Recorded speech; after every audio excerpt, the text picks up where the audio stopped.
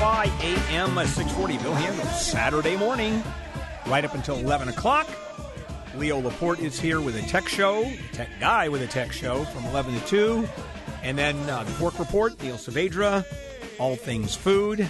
Calls himself the well-fed host. And, yeah, he actually is. And then at 6 o'clock, it's Mo Kelly, 6 to 8. Monique Marvez from 8 to 10. And then Brian Suits with the Dark Secret Place. That's everything we do on a Saturday. Tomorrow morning at 5 a.m., it starts with Elizabeth Espinoza. And then Jesus from 6 to 9. And then our newest show, Home with Dean Sharp, The House Whisperer, until 11 o'clock, 9 to 11. And then Leo comes back.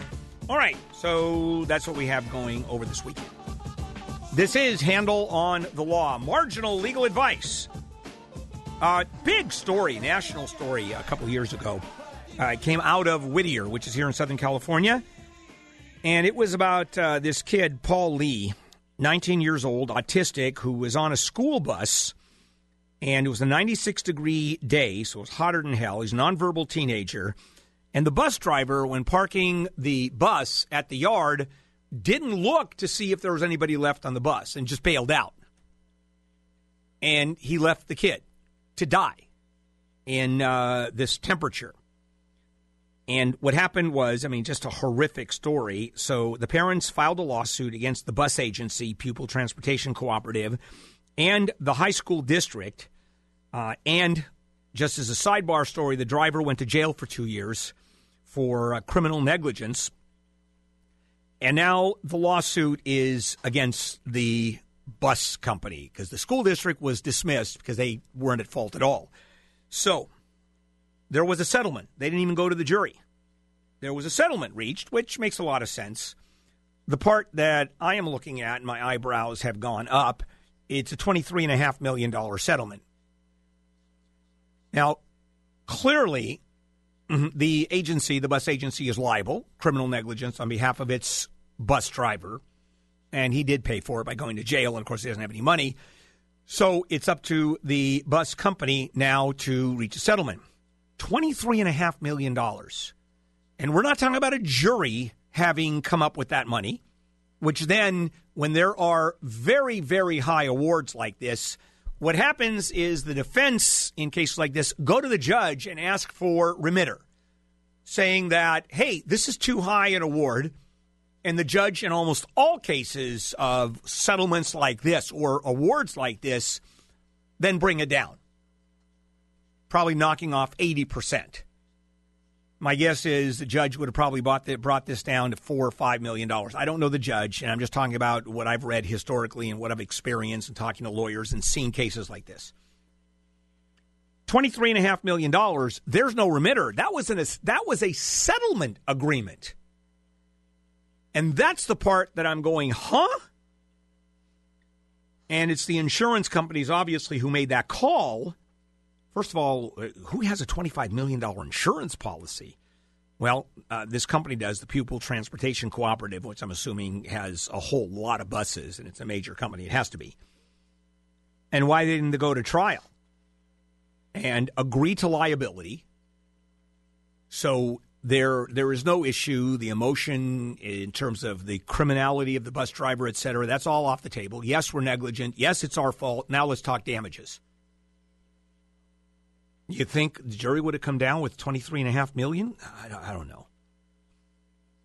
Anyway, so that's just a weird one. That one we just put up and file away, and wow, there's a settlement that's pretty extraordinary to say the least. I think a lawyer made a few dollars on that one. Lawyers are, 30%? Yep, this guy's not going to have to work for a while. All right, let's go ahead and take some phone calls. All right, Pat. Hello, Pat. Pat, what can I do for you? Hi, Bill. Yes. My son was in a car accident a while back, and my State Farm insurance has not been able to negotiate with his lawyer. They cannot come to a decision. So I got a summons in the mail 2 days ago. And one of the questions they asked before you... Wait. You got a summons in the mail? I mean, you've been sued? Actually, it wasn't in the mail. It was delivered to me. Okay, and it's a lawsuit that's been filed. Someone is suing you, correct? Small claims. Okay, got it. You're a small claim suit. Okay, fair enough. Sorry, yeah, the person that hit him. Why are you being sued? We're being sued now. Who is we? You're being sued as well as your son? I'm sorry. It's my car. My son was driving. Okay, so you're being sued because it was your car. All right, now. Okay, so my one of the questions they ask when you file the claim is, did you try to contact this person by phone, by mail, or by any other means? I'm sorry, I'm nervous. By any other means, and he said yes, and that's not true because we have not contacted him since the day. And you said yes, you did try to contact him. He said he tried to contact us. Okay, you're talking about the other driver. I'm sorry, yes, the other. And he didn't try to contact you. He did not try to contact. How do you know? How do you know he didn't try? He didn't try. How do you know he didn't try? Because he has my phone number. I know he may have not succeeded. Well, he has my phone number. I understand, but what if he says, you know what, I had the wrong phone number. I you know what, I have one number off, and I tried. I mean, what you're doing is you're putting into his head what he tried and didn't try. Well, at the accident scene, we exchanged phone numbers. I understand, but he could have tried, in his line, could have tried. What you're saying is he did A, and you have no idea if he did or didn't. The fact that he didn't succeed, you're arguing, therefore proves that it's a lie. Well, he had my address also. All right, well, Pat. All right, so what's your question, Pat? Well, you just kind of... Yeah, nobody cares, by the way. Blew it away. Yeah, nobody cares. Okay. At small claims court, you're going to say he lied. It's going to go fine. Now let's go on with the case. I want to try not to use that word because I want to try to be... Yeah, but Pat, nobody cares. Do you understand? You claiming that he lied, nobody cares. Because everybody lies. They lie on forms. They lie. You're going to wait till you get in front of the judge and see how much he lies. The lies he is going to blow past the judge are way more than what he said on the claim. Okay. All right. Enjoy yourself. Small claims court. This is Handel on the Law. Julie Slater in the KFI newsroom. Julie. Hey, everybody. Dean Sharp, the House Whisperer here. 2/3 of Americans admit to having peed in the pool. The other third of Americans are liars. Let's talk about the pool you have or the pool you want this Sunday on Home. Home with Dean Sharp, the House Whisperer. Tomorrow morning at 9 on KFI AM 640. More stimulating talk. Who got the lighter? Let's spark the fire. Who got the lighter? Let's spark the fire. KFI AM 640, more stimulating talk. Bill Handel here on a Saturday morning. Welcome back. This is Handel on the Law, marginal legal advice. All right, Juan. Hello, Juan. Yes. I am here. Yes. I have a question regarding community law versus an agreement that was fairly agreed upon and executed upon. On a divorce. I'm sorry. Yeah, go ahead. Married for 17 years. During that time, we acquired 3 properties, officially separated on June 2015. Because of tax purposes, kids, school, and all that stuff, we agreed to not to file for divorce until 2016. Started executing the financial asset division on December 2015. Went to the court, filed without divorce, without lawyers, and itemized every single thing. Things took a nasty turn on April 7, 2016, and now they, meaning the ex-wife along with her lawyer, want to negate on all the agreements that we had. So which one takes precedence? California community law versus a California personal agreement? You know what? I don't know. I don't know the answer, but thanks so much for calling. Hello, Wayne. Yes. Yes, sir. What can I do for you? Welcome to Handel on the Law. Yes, thank you. Basically, I'll try and get right to the point. I inherited some money from my father and basically have been taking out that money, say $5,000 increments for a past year. Well, in the meantime, my aunt was dying. She's passed already, and I am the executor of her account or her estate. And so I needed to get her estate down. It was about $300,000, and I needed her to get her estate down to less than $150,000. So what I did was I gifted, while she was still alive, $14,000 to 8 friends, and basically asked if they would return the money, which they did. So I get the estate down less than $150,000, but I also withdrew from her account, say like $5,000 a month for a while, also to help get this estate amount down. Well, now my wife is very concerned that I am a money launderer. Well, you're not a money launderer. I mean, it's a whole different issue. Yeah, there's no money laundering. Why did you have to get the 300 down to 150? Here in California, I was advised that I needed to get it down to avoid probate. No, you opened probate with $150,000. I'm missing something. I'm missing something. And was there a will? Yeah. Okay, then you have probate no matter what with $150,000. Who told you that if you have a will and it's under $150,000, you don't go to probate? Who said that to you? An estate lawyer. Wow. Boy, that's news to me. I don't know how you avoid probate with a will and there's $150,000 in assets. You got me on that one. All right, so your wife's accusing you of money laundering. I don't see money laundering. If anything, that would it be, gift tax? Yeah, gift tax. Yeah, possibly, but it's a real stretch. It's a real stretch, Wayne. I don't see any of that being a problem. And has anybody gone after you other than your wife saying is accusing you of money laundering? No, just my daughter. Not now. Yeah, I actually gave my wife and told them to keep the 14. My daughter keep the 14. Okay, and now, my son keep the 14. All right, were you authorized? Now you're authorized to write that money out, correct? And that was the estate of your aunt, right?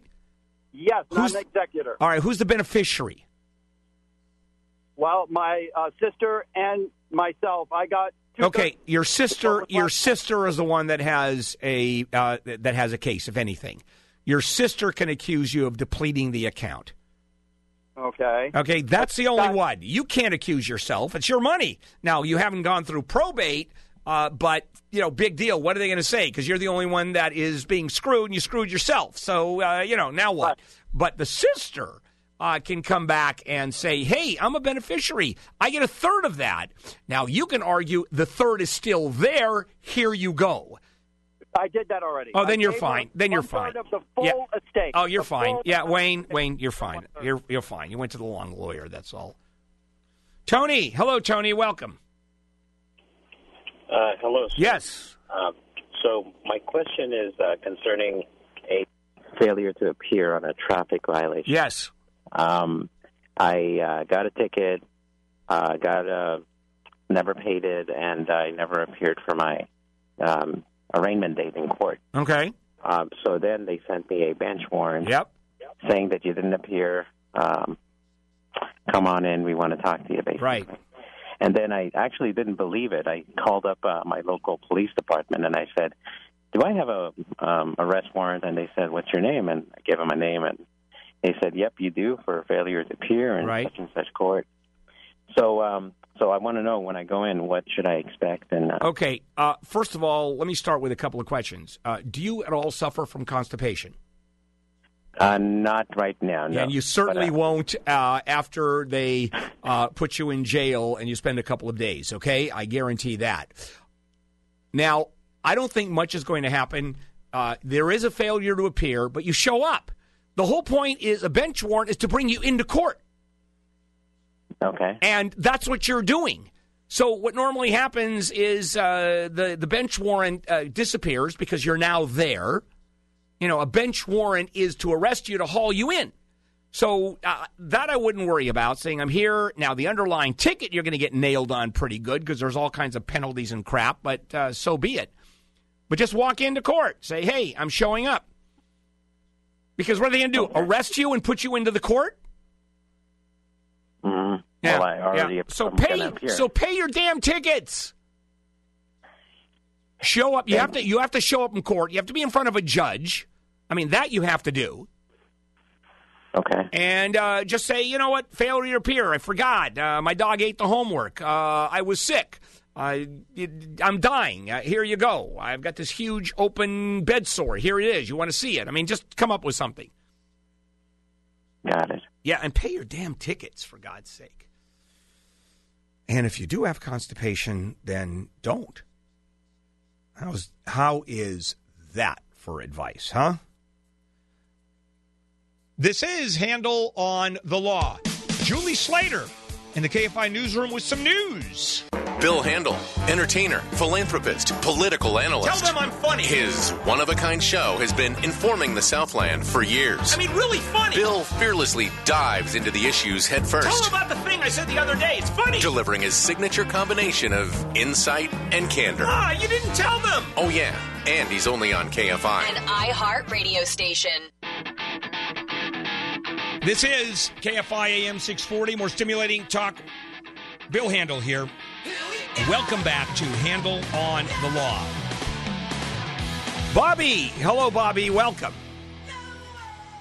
Yeah, give me a call. I have a question for a friend of mine. She was recently purchasing a home, and her loan officer misrepresented her as far as the loan she would qualify for. Okay. What happened was the deal ended up falling through, cost her about $4,500 in her down payment. And was curious if she'd had a case. Yeah, I would say so. The problem is going to be, if I'm the loan officer, I'm going to say that's the information you told me. Now, from what I've gathered from her, that wasn't the scenario. He kind of embellished some areas and misrepresented her income. Okay, and did she give him the tax returns? Did she give him all the information that then he took and misrepresented? That's to my understanding. Okay, but here's the problem. She signed all the documents. Correct. If there's a misrepresentation, she signed the misrepresentation. She agreed to it. Okay. Right. That's the problem she has. So the big answer is no. But nice talking to you. All right, Jimmy. Hello, Jimmy. Good morning. My question is, if I go to a company to do a pickup, I'm a truck driver, and the company requires me to take a picture, a face picture. They also want to scan my driver's license with all my personal information. And, as I'm inputting this on a touch screen, they're also scanning my fingerprints. Is that legal for a company? Wait a sec. This is a company that is what they want for you to drop stuff off, right? It's for a pickup, actually. Well, I don't know what that means. I don't know what that means. Are you an independent truck driver? No, I work for a company, and I go and pick up hazardous waste from different companies. But I went to a certain company where they wanted me to take a picture. Okay.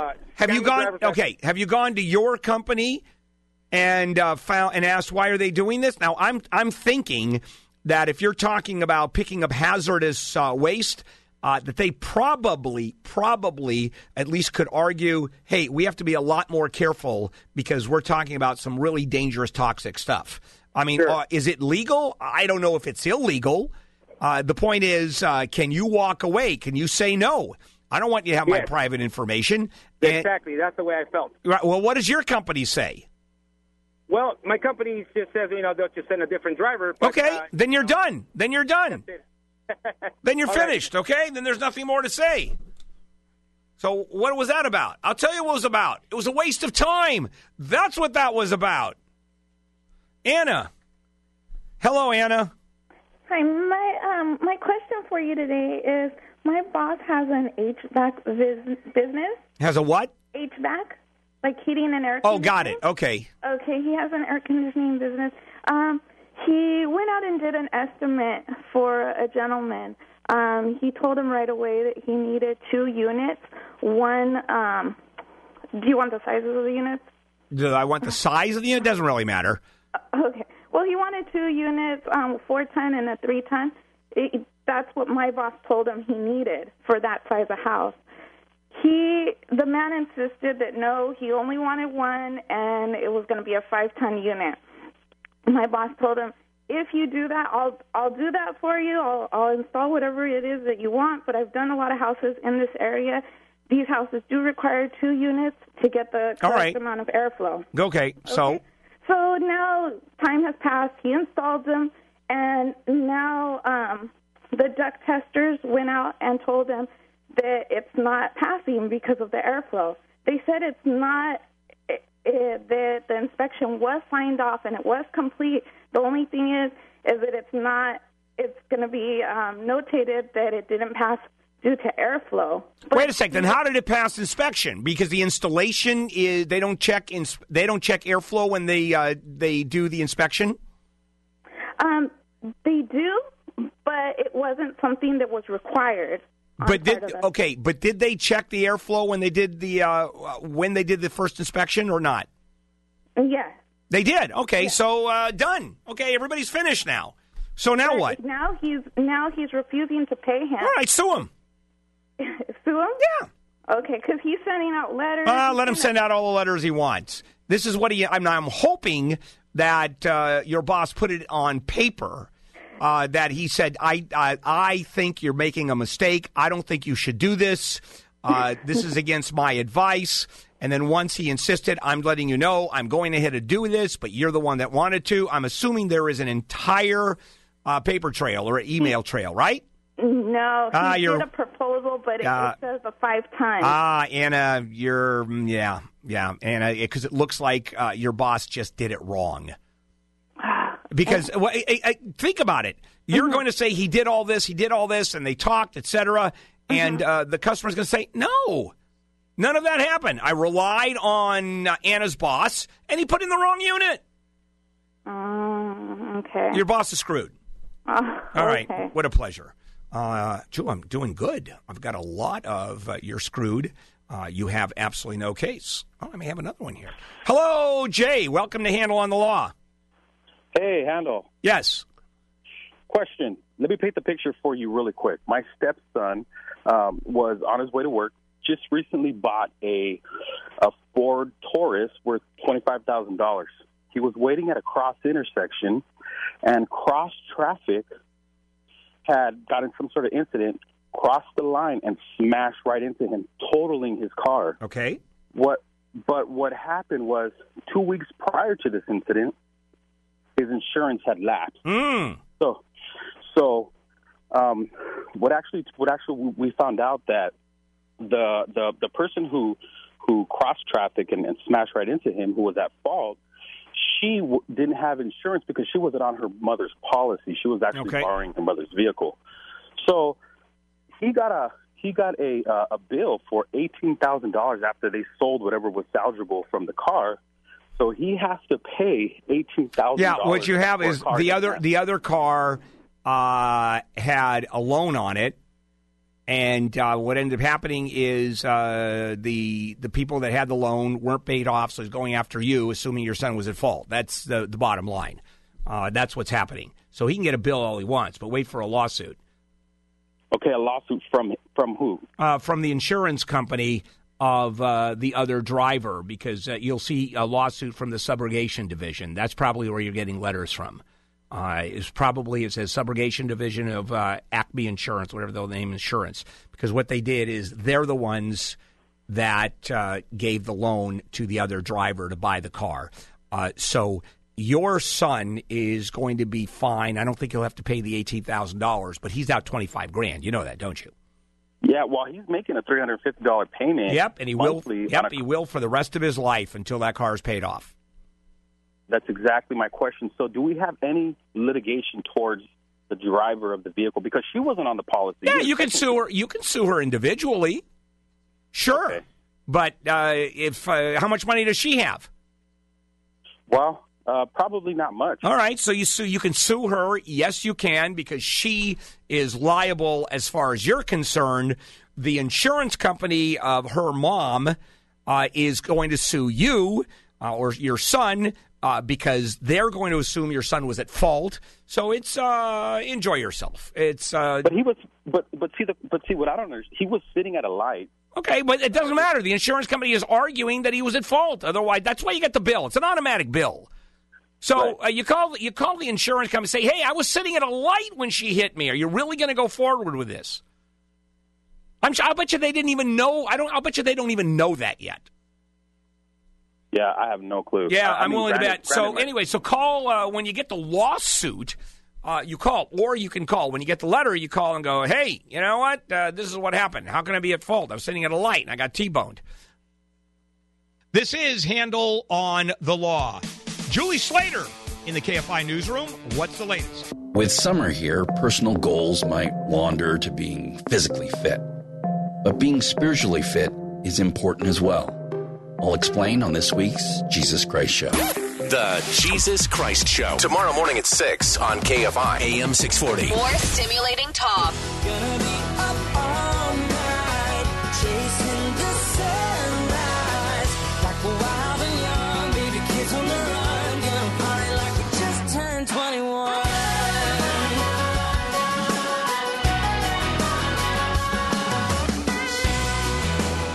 Let's treat This is KFI AM 640, more stimulating talk. Bill Handel, Saturday morning. Welcome back to Handel on the Law, marginal legal advice. All right, Josh. Hi, Josh. Welcome to Handel on the Law. Hello. Yes. Yes, I have a rental building, and there's a tenant there, and they covered up the handicap parking spot. And this guy was driving around in a van, and I guess he noticed this or tried to park there, he said, and wasn't able to, so he sued us. Yeah, I know. That typically happens. Now, who covered it up? The tenant had some crates there while they were unloading some things to... And it was a delivery. Okay, and the sign was obscured because the tenant did that.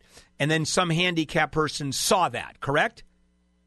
Correct. Oh yeah, and you have to. I mean, you have to. Cases currently. Yeah, going. I know. It's one of those. It's a scam. It's a scam. It's one of those scams where people that are handicapped go around, and they're lawyers who do just that, law firms, and they have plaintiffs, and usually only 1, 2, or 3 that go around. They go to fast food establishments. Actually, they go to mom and pop or businesses, restaurants, or clothing stores or whatever, and they go in and use, for example, the restroom to find out if the ramp that is a 1/4 inch off seriously. That degree that the ramp goes up is a 1/4 of a degree off or a couple degrees off. Lawsuit because you're in violation of the ADA. The mirror in the bathroom is 1/2 inch taller than it should be. That's a violation, and so that's what happened. You're getting you have to defend. $4,000. Okay, that's exactly what they go. $35,000, $4,000 for us to go away. $3,500, $4,000. So you got a couple of choices. Number one is you turn over your insurance company and say, this is a scam. Now, they may just hand them $4,000 because it's going to cost less to pay them than it will be to defend. Which is why it's a magical $4,000. Well, I think that's the maximum you can pay anyway under the ADA. But anyway, that's a magical number. Then here's the philosophy of that $4,000. It's enough where they make good money, and it's not enough for someone to hire a lawyer because it's going to cost more money than that. So they're going right down the line. And the problem is what you have is a defensible lawsuit. Saying, I didn't even cover it up. I had a tenant that did it. I can't control that. And he temporarily put up boxes. So you're screwed. I mean, this is the scam that goes on. And it's unfortunately, that's what's going on. And it's horrible. So I had a question. I have a family member who's a lawyer. Do you think if he sent them a letter? Oh, no, they would still go for it. If you had a letter say, we're going to trial, okay, let's do it. And I want to set up a deposition. If he's willing to do it, they may drop it. Because the idea is not to go to trial. These people don't want to go to trial. They just want to send off the letter, maybe file the lawsuit, and that's it. They get their money. All right, Annie, welcome to Handel on the Law. Hi, Annie. My question is there anything someone who is not related to a DACA student, can a person in that position do anything to help other than moral support? No. You can call ICE and possibly move up the deportation a little farther up the list. That you can do. So if I was in contact with the parents... no, there's nothing you can do. Okay. All right, moral support is it. Is that Cincy? Do I have that right? Yes. Okay, well, interesting name, Sexy. There was a gentleman who died in October, and he left a will. Yes. But he didn't leave a formal one. He typed it out on his computer, and at the beginning he said, "This letter is acting as my will until I can create a formal one." No, not a will. He died without a will. Even though he has two witnesses? It doesn't matter. He didn't. Did he write it as a will? Then wait a sec. He typed it up. Two witnesses signed it. He signed it, right? Yes. I think it's a will. Why not? Why wouldn't that be a will? That's what I'm asking. Yeah, I think it's a will, and you just open the probate with that document. Okay. Yeah. Is it dated? Yes, it's dated. You're fine. And he signed it. And he signed it. Oh, and you got two he people, put his and two people initials. signed it as witnesses. And two people. All right, you got signed it. You have a will in your hands. Okay. It doesn't have to be notarized. No, wills don't have to be notarized. And even if you're not a kinfolk. Doesn't matter. He can leave the money to wherever he wants. That's okay. All right. All right, thank you. All right, well, that's good. I assume she's a beneficiary. He's going to get some money. That would be good. God, if I had known she was going to get some money, I'd say that's not a will, just to ruin her life for the day, especially if it was substantial money. Boy, that would be great. Handel here. This is Handel on the Law.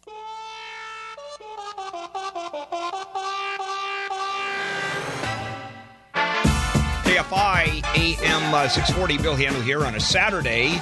Hour number 2 of Handel on the Law, right up until 11 o'clock. Leo Laporte, 11 to 2. Then Neil Saavedra, the Fork Report. And Fork Report is to have some people in, very unusual today. Some restaurateurs are coming in, and some people who bid on a charity are coming in. Mo Kelly tonight from 6 to 8. He will not be feeding anybody, although he's got a hell of an interview coming in at 6:15. What a get. Mike Dubkey, the communications director for the Trump administration, no longer. He just left, is going to be with Mo at 6:15. You don't want to miss that. And then Monique Marvez from 8 to 10. Brian Suits tonight from 10 to midnight. And he'll be telling Mo how to blow up the studio while Mike Dubkey is there. I don't think so. All right, phone numbers. Phone number 800-520-1KFI, 520-1534. That's 520-1KFI, 520-1534. All right, we start with a bestiality story. This is Handel on the Law. We start with a bestiality story. We have a specific rule here. If there is someone who criminally has sex with an animal, even not criminally, I don't care.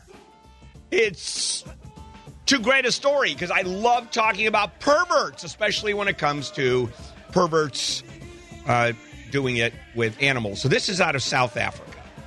So, it's your normal farmer caught having sex with a donkey story. I know you get a little tired of those. We do too many of those, but there is a spin here. So he is caught assaulting the donkey by its owner, who is horrified. And so here's what the owner did. He reported the sex attack to the village elders. This is in a tribal area of South Africa. So he reported the sex attack to the village elders and claimed it was not the first time the man, and the word being used is interfered with the donkey. I don't know how the hell you say that in Zulu or Swahili or whatever language is going on here, or one of the dozens of other languages that they have in Africa. So he interfered with the donkey. All right, so far, I get it. Now, the donkey's owner, this is when it really spins. The donkey's owner is demanding that the farmer take the donkey as a wife. Really? Come on. No. He said, when I went to him, he said he was sorry, but I'm not satisfied. It was not the first time that he did this. And the farmer refused to appear before the elders, thinking that in order to marry a donkey is not particularly legally binding. Although we don't know that in the tribal areas. the secretary of the Shigalo Tribal Authority Council. See, if I knew those tribes as well as I should, I would know the language they speak. Tonsum in Tlamu, secretary of the council, said it was investigating. And he said, we summon the man, and he will appear to answer charges against him. The fun one is, will he be forced to marry the donkey? Does the law amongst the Shagalu tribe allow for the marrying of a donkey? Do they have to prove the donkey is a mature, consenting adult donkey? Because I'm sure there are laws against marrying a minor donkey. It's an issue of consent. Do I love these stories or what, huh? All right, let's go ahead and take a phone call or two. All right, we start with Mark. Hello, Mark. Welcome to Handel on the Law. Hi, Bill. This is regarding a life estate. My best friend is a beneficiary of a life estate from her father. Okay, hold on 1 minute. I think we have to explain what a life estate is so people know where we're going. A life estate is a property is transferred to someone, but someone else gets to stay in the property for his or her lifetime, and then the new property owner can move in or sell it. While that life estatee, is that what you call them, the life estatee? While the person who's holding a life estate is alive, nothing can be sold, and that person stays in the house. Okay, so with that in mind, let's move forward. Oh, okay.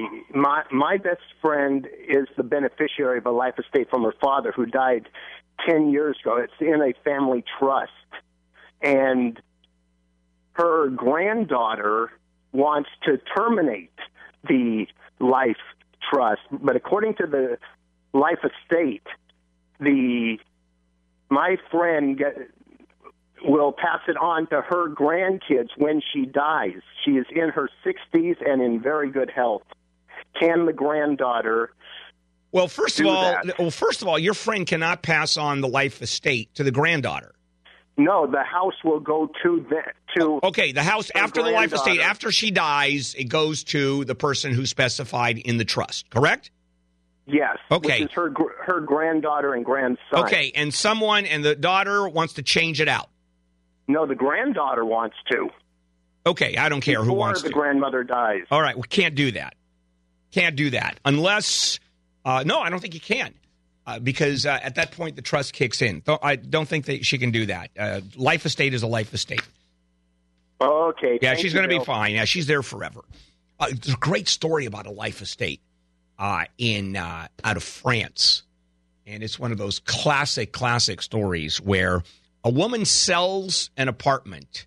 And she's no youngster either. I think she was in her 80s. She sells an apartment to a man who gives her a life estate. The deal was she could stay in it as long as she was alive. She's in her 80s. How long can she last? Till 116. The man who bought the apartment long died before she did. Is that tremendous or what? Got to be a little careful with these life estates business, especially when you're buying under these contracts or selling. So she buys the apartment, and she is, well, there you go. I think Hugh Hefner did much the same thing with the Playboy Mansion. I think he did that, where he gets to stay. I think that was a deal that was cut. George. Hi, George. Oh, hi, Bill. This is George. Oh, yeah, good old George. Yeah, okay, George, what's up? Hey, look, I moved out here to Paris, California to help a lady that was in trouble with her homeless veterans facility. And I got out here and I got conned, Bill. What it amounts to, I'm the only veteran she have here. She conned me to come here and legitimize her operation. Okay. Now she wants me to do yard work. Had me out doing yard work. All right, hold on a second. She wants you to do yard work, but you are paying the rent? I'm paying rent. Yes. Okay, and that's pursuant to a lease of some kind. I don't have a written agreement with her. It doesn't matter. I mean, you're okay. I was just curious. How about just saying no? And the fact that you are the only vet and it's fraud, I don't know what the rules are. If one vet lives there, does that comply with the law? And I don't know the answer to that. But what you can do is contact the Veterans Administration if you want to really nail her. Okay, that's all you have to do. Yeah, I'm sure it's not just one vet. If you have a facility that's been licensed for the vets, and I'm assuming under the Veterans Administration, and there's some kind of break or tax break or whatever, you have to have more than one vet for sure.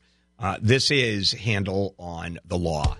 And Julie Slater, there you are in the KFI. Well, actually, it's a news closet. We call it a newsroom, but who are we kidding? That's correct. It's very small in here. What's going on?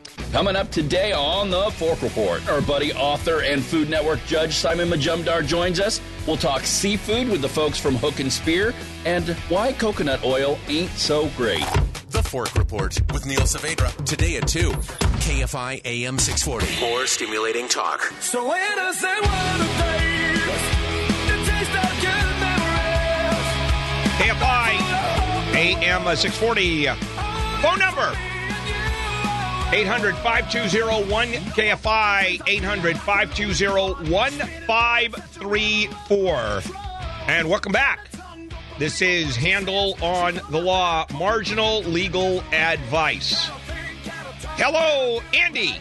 Welcome to the show. Hi, thanks. All right, Bill. First, I'll start off by saying I suffer from epilepsy. Okay. This is because of a bike accident when I was 10 years old. Ooh, how old are you now? 50. Oh, so you've been suffering for 40 years from epilepsy. When I was younger, I didn't even know. I have a plate in my head. They had to remove blood clots. All right? Mm-hmm. And for the last 30 years after that, I was fine. But then I had started seizing.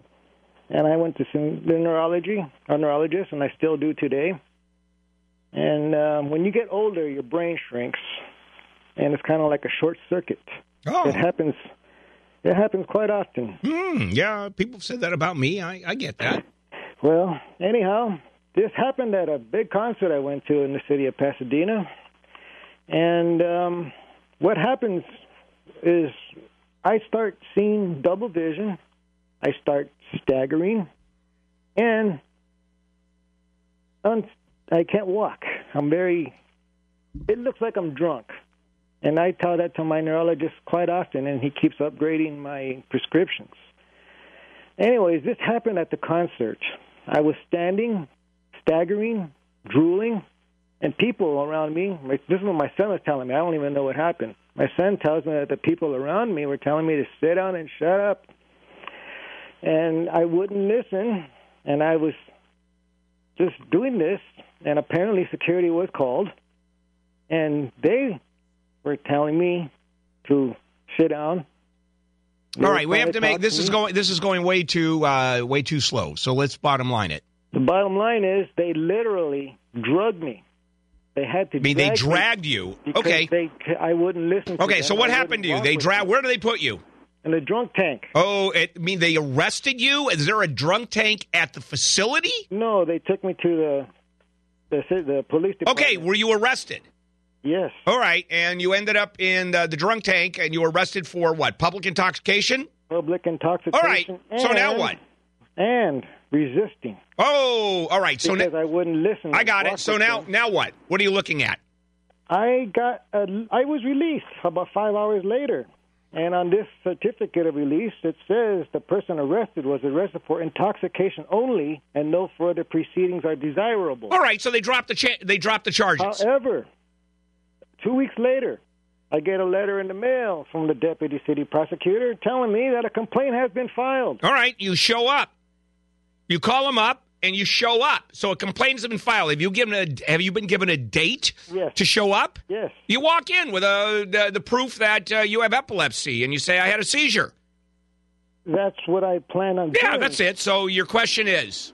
What if they want to set a court date for a trial? You plead not guilty, and they won't set a court date. Once you come in with the proof medical. I'm going to take all my letters. Yeah, that's what you do. Yeah, that's what you do. Take my next yeah, I get it. That's what you do. And that's all you have to do, Andy. And I keep on getting these letters. All right, don't worry about it. Once you go and have a meeting with the prosecutor. Well, no, you don't need a lawyer. Because if they're going to go forward, you plead not guilty, and then you worry about a lawyer. They're going to drop the case, Andy. I would imagine so. Yeah, don't worry about it. They're going to drop the case. Here's my question. There you are, staggering in a seizure, and you didn't win the dance contest? Apparently I didn't. Wow. I had to call the police to remove me. Jeez. I would have given you first place. Staggering around and moving and seizure and all that. Yeah, I would have, absolutely. Hi, Sid. Welcome to Handel on the Law. Yes. Yeah, go ahead, Sid. I have a question. My question is, I have a 3-year-old Lexus, and I brought it into the dealership to get an appraisal of what the car was worth so I could buy another one. They looked it up on CarMax and said that my car was in a car accident, which it wasn't. The manager took the car, put it up on the rack, checked it out, and said, no, it was not in a car accident. My question is, how do I get it off of CarMax? You contact the people at CarMax or Carfax, whichever one it is. You contact them, and maybe a letter from the dealership saying this car has not been in a car accident, and then you ask the folks at Carfax, where did you get the information? You just call them and have a conversation with them. All right, and that's it. Yeah, that's it. Someone reported, and I don't know how it was reported that you had that car has been in a car accident, but something slipped through the cracks. Clearly, it's some kind of a clerical error, or someone really hates you, and there's a conspiracy against you, which I'm guessing initially there isn't, or maybe there is. Who knows? This is Handel on the Law. Julie Slater, some news, young lady. The family. Not so young. What's up? Hey. That wasn't nice. Bill Handel. The Republicans are saying we're going to save a pile of money. This is going to make a lot more sense. Obamacare is a disaster, but we're going to have more for less. He'll always be frank. The Democrats say we do better for more money. At least they're honest about it. But he'll always be Bill. At least they say, here's what we're going to give you, and we're going to tax the hell out of you to get there. Bill Handel. That's honest. Mornings from 6 to 10, only on KFI. An iHeart radio station. 'Cause there's nothing like your love to get me high. KFI AM 640, Bill Handel, Saturday morning. We have a few lines open. Doesn't happen all that often, but please feel free. If you want to jump in and ask some advice, 800-520-1KFI, 800-520-1534. Obviously, you can call from the car. If you don't have hands-free, just go ahead and pick up the cell phone, and when you get stopped for texting or talking while driving, just say you're listening to this show and you're calling me, and the cop will let you off. There is a legal exemption. If you're listening to Handel on the Law, they cannot legally tag you for speaking on your cell without hands-free. Just want to let you know that. You know, someone is going to call me and in the middle of getting a ticket. You know that's going to happen. Yes. All right. Lydia, the tattooed lady. Hello, Lydia. Oh, welcome back to Handel on the Law. Lydia. Yes, Lydia. Or is Lydia not around? Have we lost? This is Maria. There. It's Maria. I'm sorry. It says Lydia up there. All right. My mistake. All right, Maria. Okay. Regarding the property, I opened escrow on January 14, 2016. 3 months after, I'm asking the realtor what's going on. And he said, though, it's working well. So the problem is, he says, the property has 2 loans, went to different banks, but it'll come out in our favor. So months after, I keep on asking, what's going on? He said, everything is okay. Finally, February this year, I said, you know what? I think I want my money back. It's taking too long. And then he said, let's be a little patient. So because the property will come in our favor. All right, so you haven't you have not closed escrow yet, correct? No. All right. Hold on. Just this month, he came out to me, the property is being sold. Well, not if they've already accepted your offer and you're in escrow, they're not going to sell it. Right. They can't do that. So you can throw a lis pendens on it, which means you can stop it. You can throw a claim that totally colors title, which no title company on this planet will give title insurance, and therefore no lender is going to loan money. The only way they can sell the property is for someone to walk in with a check, buy the property, buy the property, and even then there's going to be some issues. So they can't sell it. You're in escrow. You've been in escrow for how long? How many months?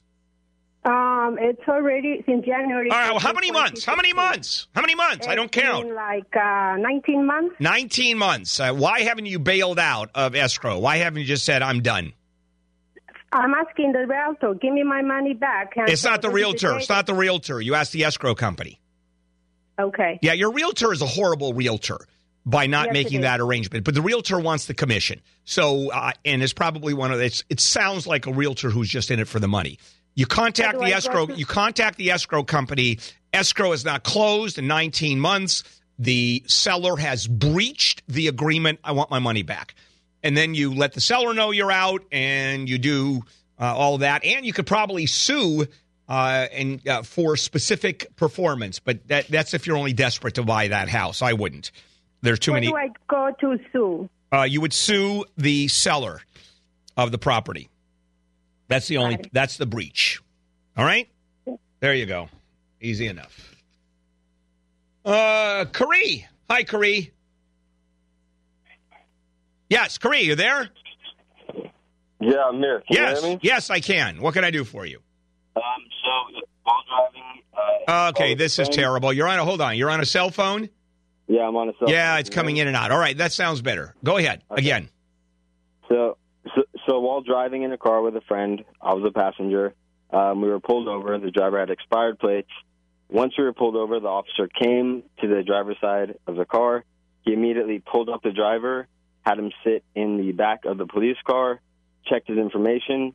He came over to me, asked me what I was doing, and then immediately pulled me out of the car and in handcuffs and in the back of the police car. So my question for you is that legal in any way? No, it's not. However, you're going to argue that it was a false arrest, but he's going to say you resisted arrest, that he told you to do something and you didn't do it. Oh, no.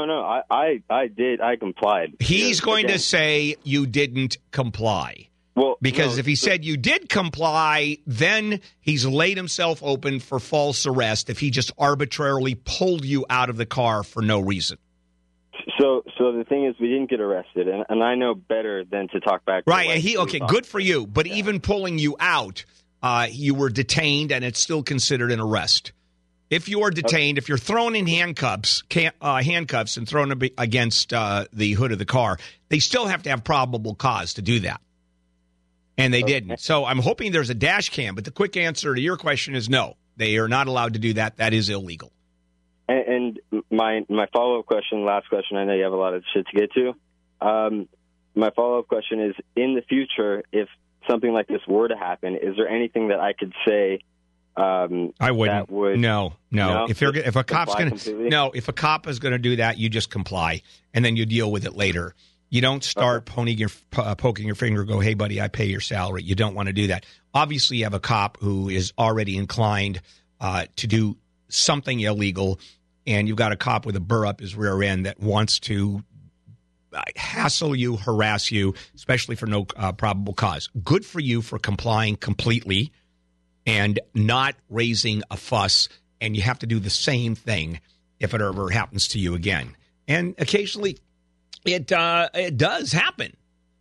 All right, Steve. Hi, Steve. Hi there, Bill. Yes, sir. Hello. Good morning. Yes, sir. Yes, I have a question. A few years ago, I was convicted of a misdemeanor DUI, and then I filled out a certificate to get it by the discretion of the court and in the interest of justice. It was the case was dismissed and the not guilty plea was inserted. Now, more recently, I applied for a state license in a professional category, and I was curious to know if this previous misdemeanor. Yeah, DUI. but hang on. That's Yeah, nothing. you're confusing me a little bit. Okay. They dismiss the case. Yeah. And then you said, what is it, the plea that they inserted instead? Not guilty. All right, and then they dismissed it. Yes. Okay, you're fine. You have a case that's been dismissed. Okay. That's so it. If I get arrested and the case is dismissed, that means nothing. It's just an accusation.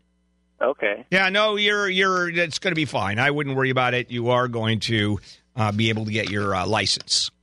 It depends on what, too. For example, your medical license. If you're in front of the medical board, I suggest you go to medical school. Same thing with maybe a law license. All right, let's take a break, and we'll be back in just a moment.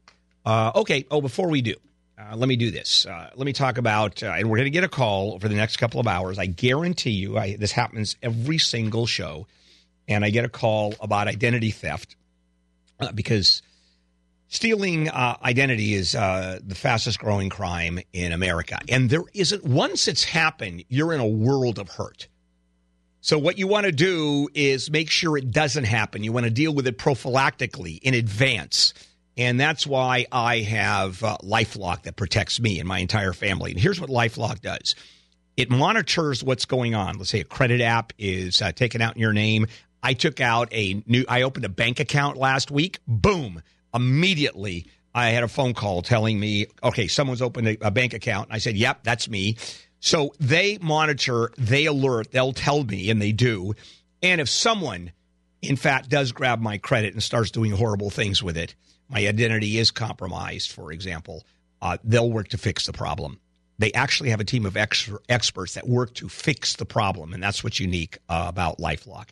Now, no one can prevent all identity theft or monitor every transaction in every business. But in my opinion, LifeLock is the best out there at uncovering the threats that you will miss and might miss, which is why I've been a customer for so long. Go to LifeLock.com, use a promo code HANDLE for 10% off your LifeLock membership. That's promo code HANDLE for 10% off your Ultimate Plus membership, or you can call 800-LifeLock, 800-LifeLock. This is Handel on the Law. All right, let's check in with Julie Slater with some news. Hey, everybody. Dean Sharp, the House Whisperer here. 2/3 of Americans admit to having peed in the pool. The other third of Americans are liars. Let's talk about the pool you have or the pool you want this Sunday on Home. Home with Dean Sharp, the House Whisperer. Tomorrow morning at 9 on KFI AM 640. More stimulating talk.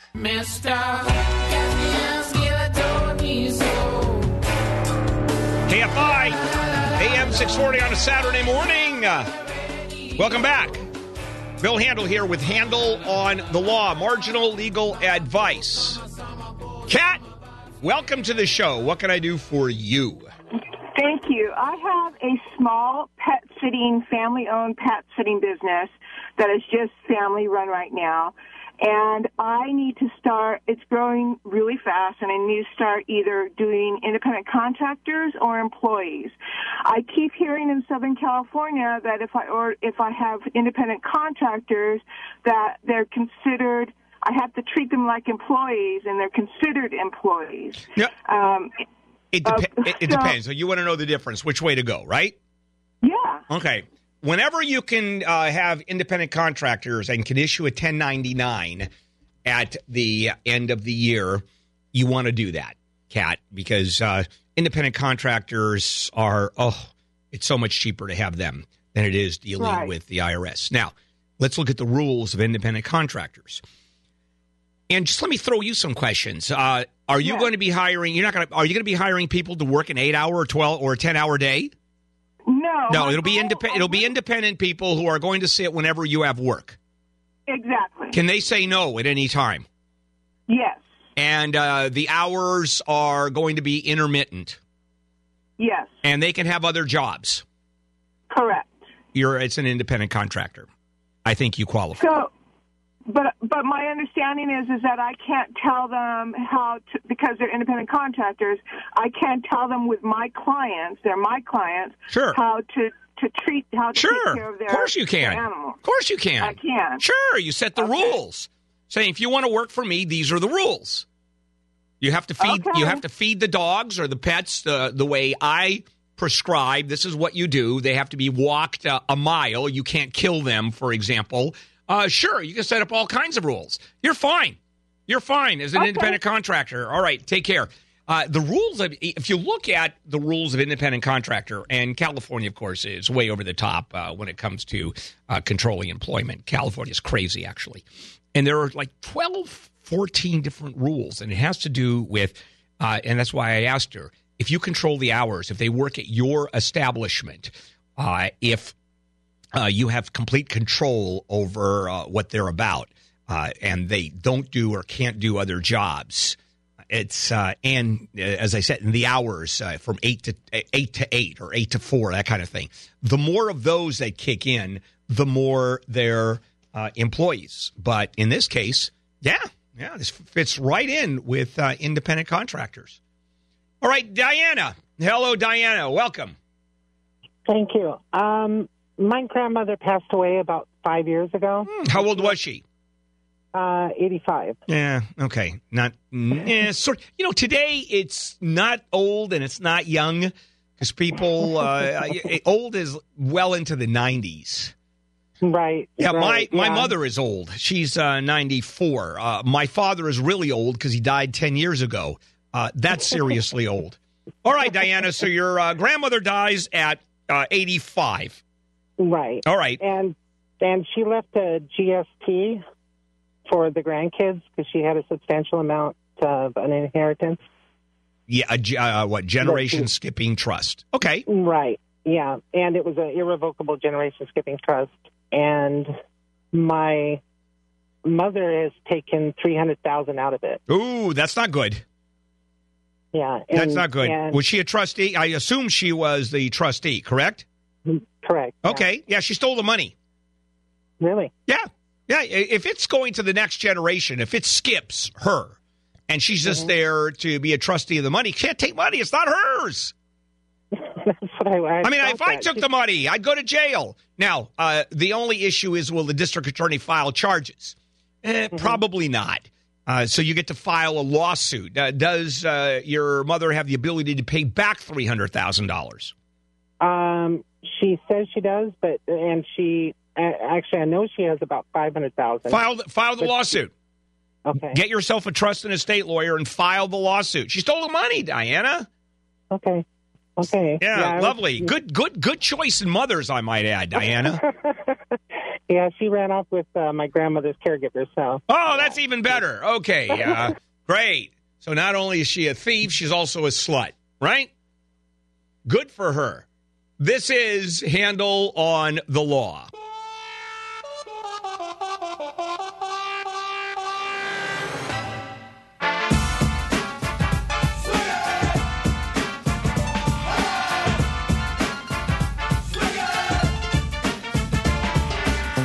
KFI, AM 640 on a Saturday morning. Handel here right up until 11 o'clock.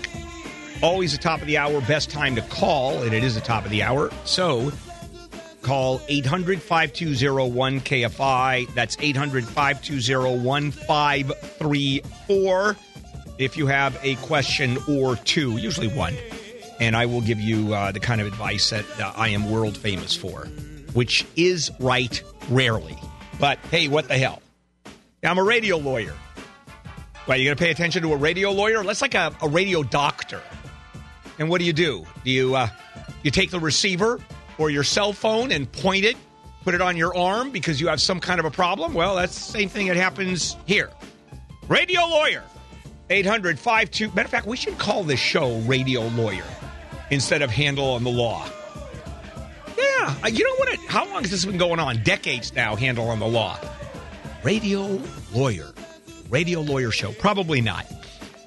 800-5201-KFI. 800-520-1534. This is this is Handel on the Law. See, we keep on wanting to change the name. Handel on the Law. Marginal legal advice where I, Bill Handel, tell you, insert name here, that you have absolutely no case. All right. Now, whenever I do a criminal case involving sex, It's usually on a level that is almost incomprehensible, like the story I gave you about the man in South Africa who had sexual relations with a donkey, and the tribal leaders decided that he has to marry the donkey. Actually, it was the complainant decided, and now the tribal leaders have to decide yes or no on that marrying business. So here's one out of Illinois. This is Springfield. Okay, an 88-year-old man accused of a woman stealing his wallet after she performs a sex act upon him, oral sex specifically. So he picks up a woman about 9:30 in the morning, because I'm sure he wakes up a little later. She performs the sex act, the mentioned sex act, and then she drops her off at another area a couple miles down, and then later discovers his wallet was missing. So, 88, that's not bad. Okay, so he realizes his wallet is missing. He calls his bank, which told him, oh, yeah, several transactions had, in fact, taken place. Now, we're talking over a course of minutes. They were made at local store, actually over the course of a couple of hours, made at local stores, and that the man never made it. So he discovers it 2 hours later. During those 2 hours, a drive-through, a grocery store, that card is used like crazy. And so a witness told the police that she saw the woman get out of the car and later actually saw her going through a wallet. So he starts to describing her, speaks with the victim, who says that the woman, and he tries to enough description to identify her, and they're sort of generic. Oh, yeah, she had one eye. So you're looking for a one-eyed woman, a hooker. Okay, makes it easier, doesn't it? Sure, why not? Okay, enough of that. And you have to have a spin. Always have to have a spin, don't we? Let's do it. Phone call. Eric. Hello, Eric. Welcome to Handel on the Law. Hey, Bill. Thanks for taking my call. Sure. Got an employment law question with regards to the impact of cell phones in the workplace. Mm-hmm. Specifically for those of us who are hourly employees, non-exempt employees, it's really become quite an abusive situation with employers trying to contact us when we're not on the clock, when we're not working. It even goes significantly abusive when they don't even provide the cell phone for that they're contacting us on. They're expecting to be able to contact us and provide work on our own personal cell phones. So I wanted to ask if there's laws in place or decisions in place, or if we're starting to see a movement towards an ability for non-exempt hourly employees to be able to claim time. Sure, I think you can. I think you can. And I don't know if the courts have dealt with this yet, or the Labor Board, Department of Industrial Relations in California, which controls wages and enforcement of wages. If they force you to, if they're calling you after hours, effectively you're working. It's that simple. You're working, and you can make a claim for that amount of time. If they call you in 1 hour, I think you get paid for an hour. And if it's after 8 hours, it's time and a half for that hour. Well, and what I wanted to ask is, employers in this circumstance are going to try and claim as little time as possible. Of course they are. Of course they're going to fight it. And then they have to deal. And then they have to deal. When you make a complaint to the Labor Board, they have to deal with it. And you know how often employers win at the Labor Board? Tell me. Never. Oh, that's good news. It always swims towards the employee. So that's what you want to do. You want to say, I want to get paid for it. You submit a bill. It's not so much a bill. You submit a document saying that, I guess it is kind of a bill, where you submit a document saying you forced me to have my phone available. And they're going to argue, well, it was not very important, and it was not all we were telling you of what's going on. It was just a 30-second phone call just to let you know what's happening tomorrow. Whatever they're going to say. And you're going to say, oh, no, that's not true. They're actually asking me about work, what I have done, talking over a period of 3, 4, 10 minutes, whatever it is, although it never is.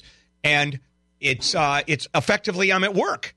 And then you go up and the labor board, and they probably rule against the employer, and you get fired. But that's the end. That's the resolution that I want. Yeah, well, and then you're going to do it. Then you're going to get fired. And they're going to try to argue for cause. You're going to argue no. Again, you then go to your file for unemployment. You go to the employment. You're going in front of a panel or a judge or a decision by the agency that handles that. What agency handles the employment? Whatever it is. And you will win because employees always win. And it just goes on and on. But the bottom line is my guess is you're going to have to file against them. You will win. And when they fire you, you're going to have to file against them again. Sounds like you have some experience at this, maybe with your employees. Well, once or twice. Not after hours. That we don't do. But sure, I've had employees. I've fired employees, and they've gone. And I fired them for cause. And they've gone, and they've gone to the labor board, and I have fought it, and I've always lost, even when it was clear that they were fired for cause. So now we don't even argue. We don't even argue. They file for unemployment. We just ignore it, or we just say, sure, why not? Collect unemployment. Yep. But that's what happens. Here we go. Sandra, you got an interesting one. No, you know what? Let's talk to Jim. Jim, hello. Yes, hi, Bill. I've got a question on trust. Yes, of course you do. I have a will, but my daughters want me to do a trust, and I know it costs more. That's not the problem. I just don't understand. I know there's a living trust and there's irrevocable trust. Yeah, that's okay. First of all, what do you want to leave to your daughters? The house.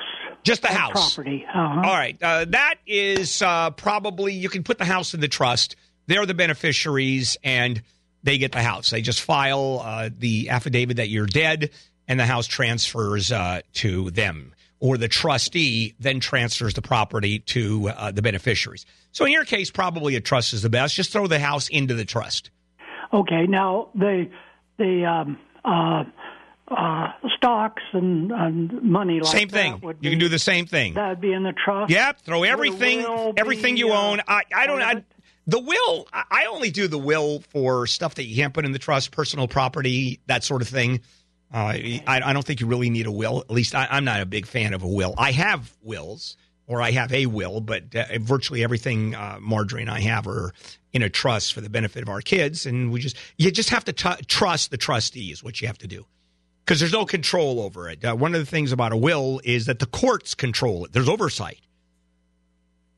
In other words, what happens is when it's probate. Probate is open. It's a public document. The court looks at it and then goes ahead and the will is distributed. A trust, there is no control that the courts have. You have to trust the trustee. But is it one of the kids, one of the girls, going to be the trustee? Two. Yes. All right. So you choose one to be a trustee, or you choose both. It really doesn't matter, and they're the only beneficiaries. Is there any issue with one of the girls screwing over the other girl? Let's say you named one. No, they get along. Oh, then you're fine. Then just do a trust. You can do an easy trust. How much is the house worth? Oh, I don't know. 800. And is there a mortgage on it? There's a small mortgage. It'll probably be paid off by next April. Oh, okay. That's easy. Yeah, on that one, I'd hire a lawyer. Okay, yes. I wouldn't do it. I wouldn't do one of those internet trusts personally. No. It's a couple it's $1,000 or $1,500, and you'll be fine. And your daughters at that point are going to wish you to be dead very quickly. Right. How old are you? 79. Oh, so it's not quite time. I'd give it another couple of years before you should pop off. Right. Okay. Excellent. Yeah. Why not? This is Handel on the Law. All right. The lovely Julie Slater in the KFI newsroom. Coming up on Sunday morning with Elizabeth Espinosa, the LA Food Bank has a program this summer that fights food insecurity for our kids. And when the heat is on, ICE is also ramping up. And, of course, your calendar section. Sunday morning with Elizabeth Espinosa. Tomorrow morning at 5 on KFI AM 640. More stimulating talk. KFI AM 640. Handel here. It is a Saturday morning. Back we go. More Handel on the law. All right, Sandra, you're up. Hello, Sandra. Yes, good morning. Yes, ma'am. Question number 1, is there a statute of limitation for theft? And Yes, there is. Yes, there is. And whatever the hell it is. Probably, 3 years, 5 years. I don't know what it is. But there is a statute, yes. Okay. My relative and I had a safety deposit box together. He's deceased now. And I was going through some paperwork, and I saw that there was no record of one time that they drilled the box. There was no record, is what you're saying.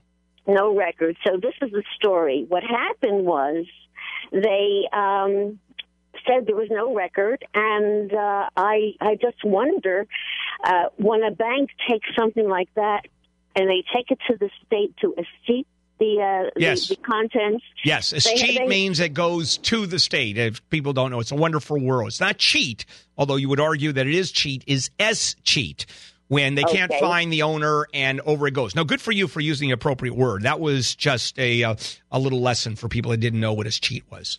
Okay, so what happened was I wrote and I got a letter from the bank that said, for some reason, the box never got to the state, and we apologize. Ooh. Okay, so now they're liable. You know, it's not. Where's the theft? By the way, Sandra, where is the theft here? Well, the box. What was the contents of the box? It's not theft. They lost it.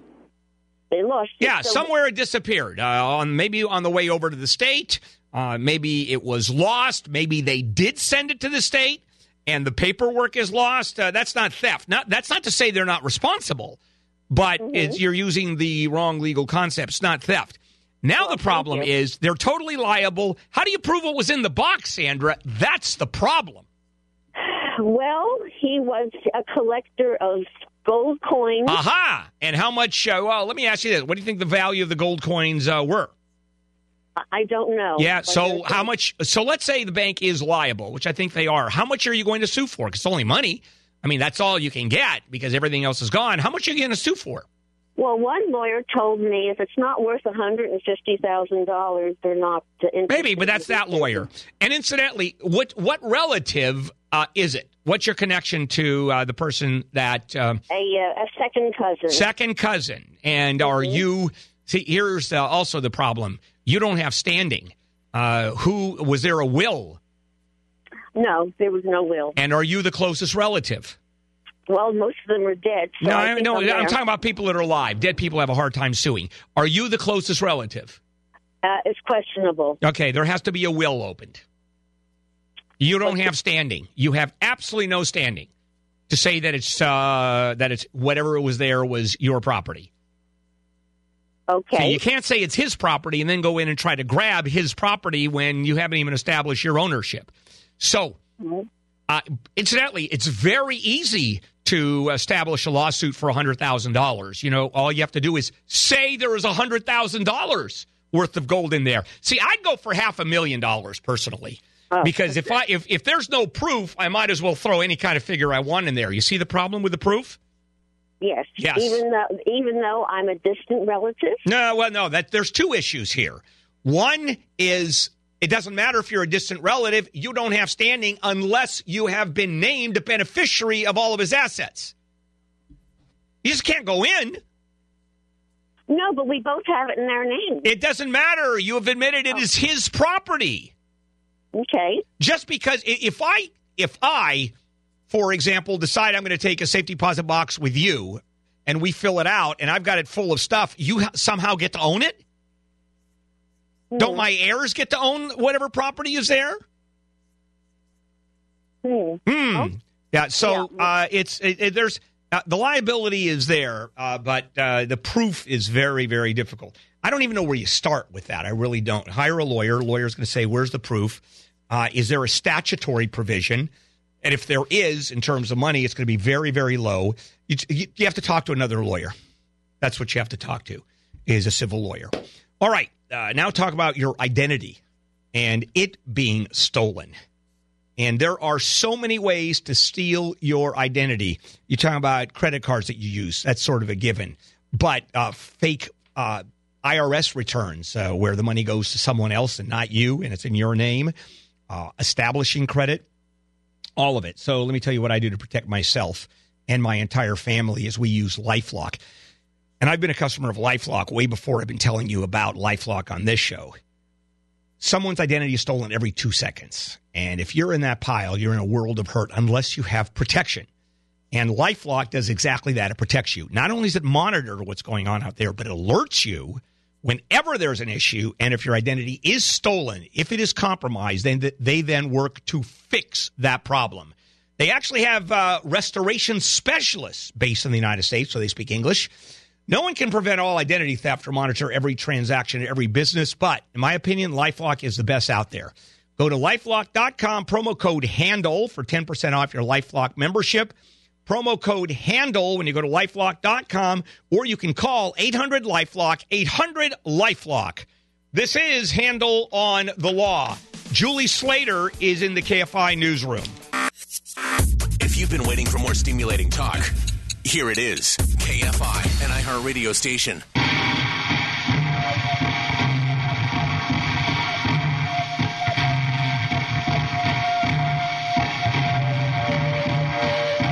KFI, Handel here on a Saturday, 800-5201, KFI 520-1534. Back we go. More Handel on the Law. Hello, Shirley.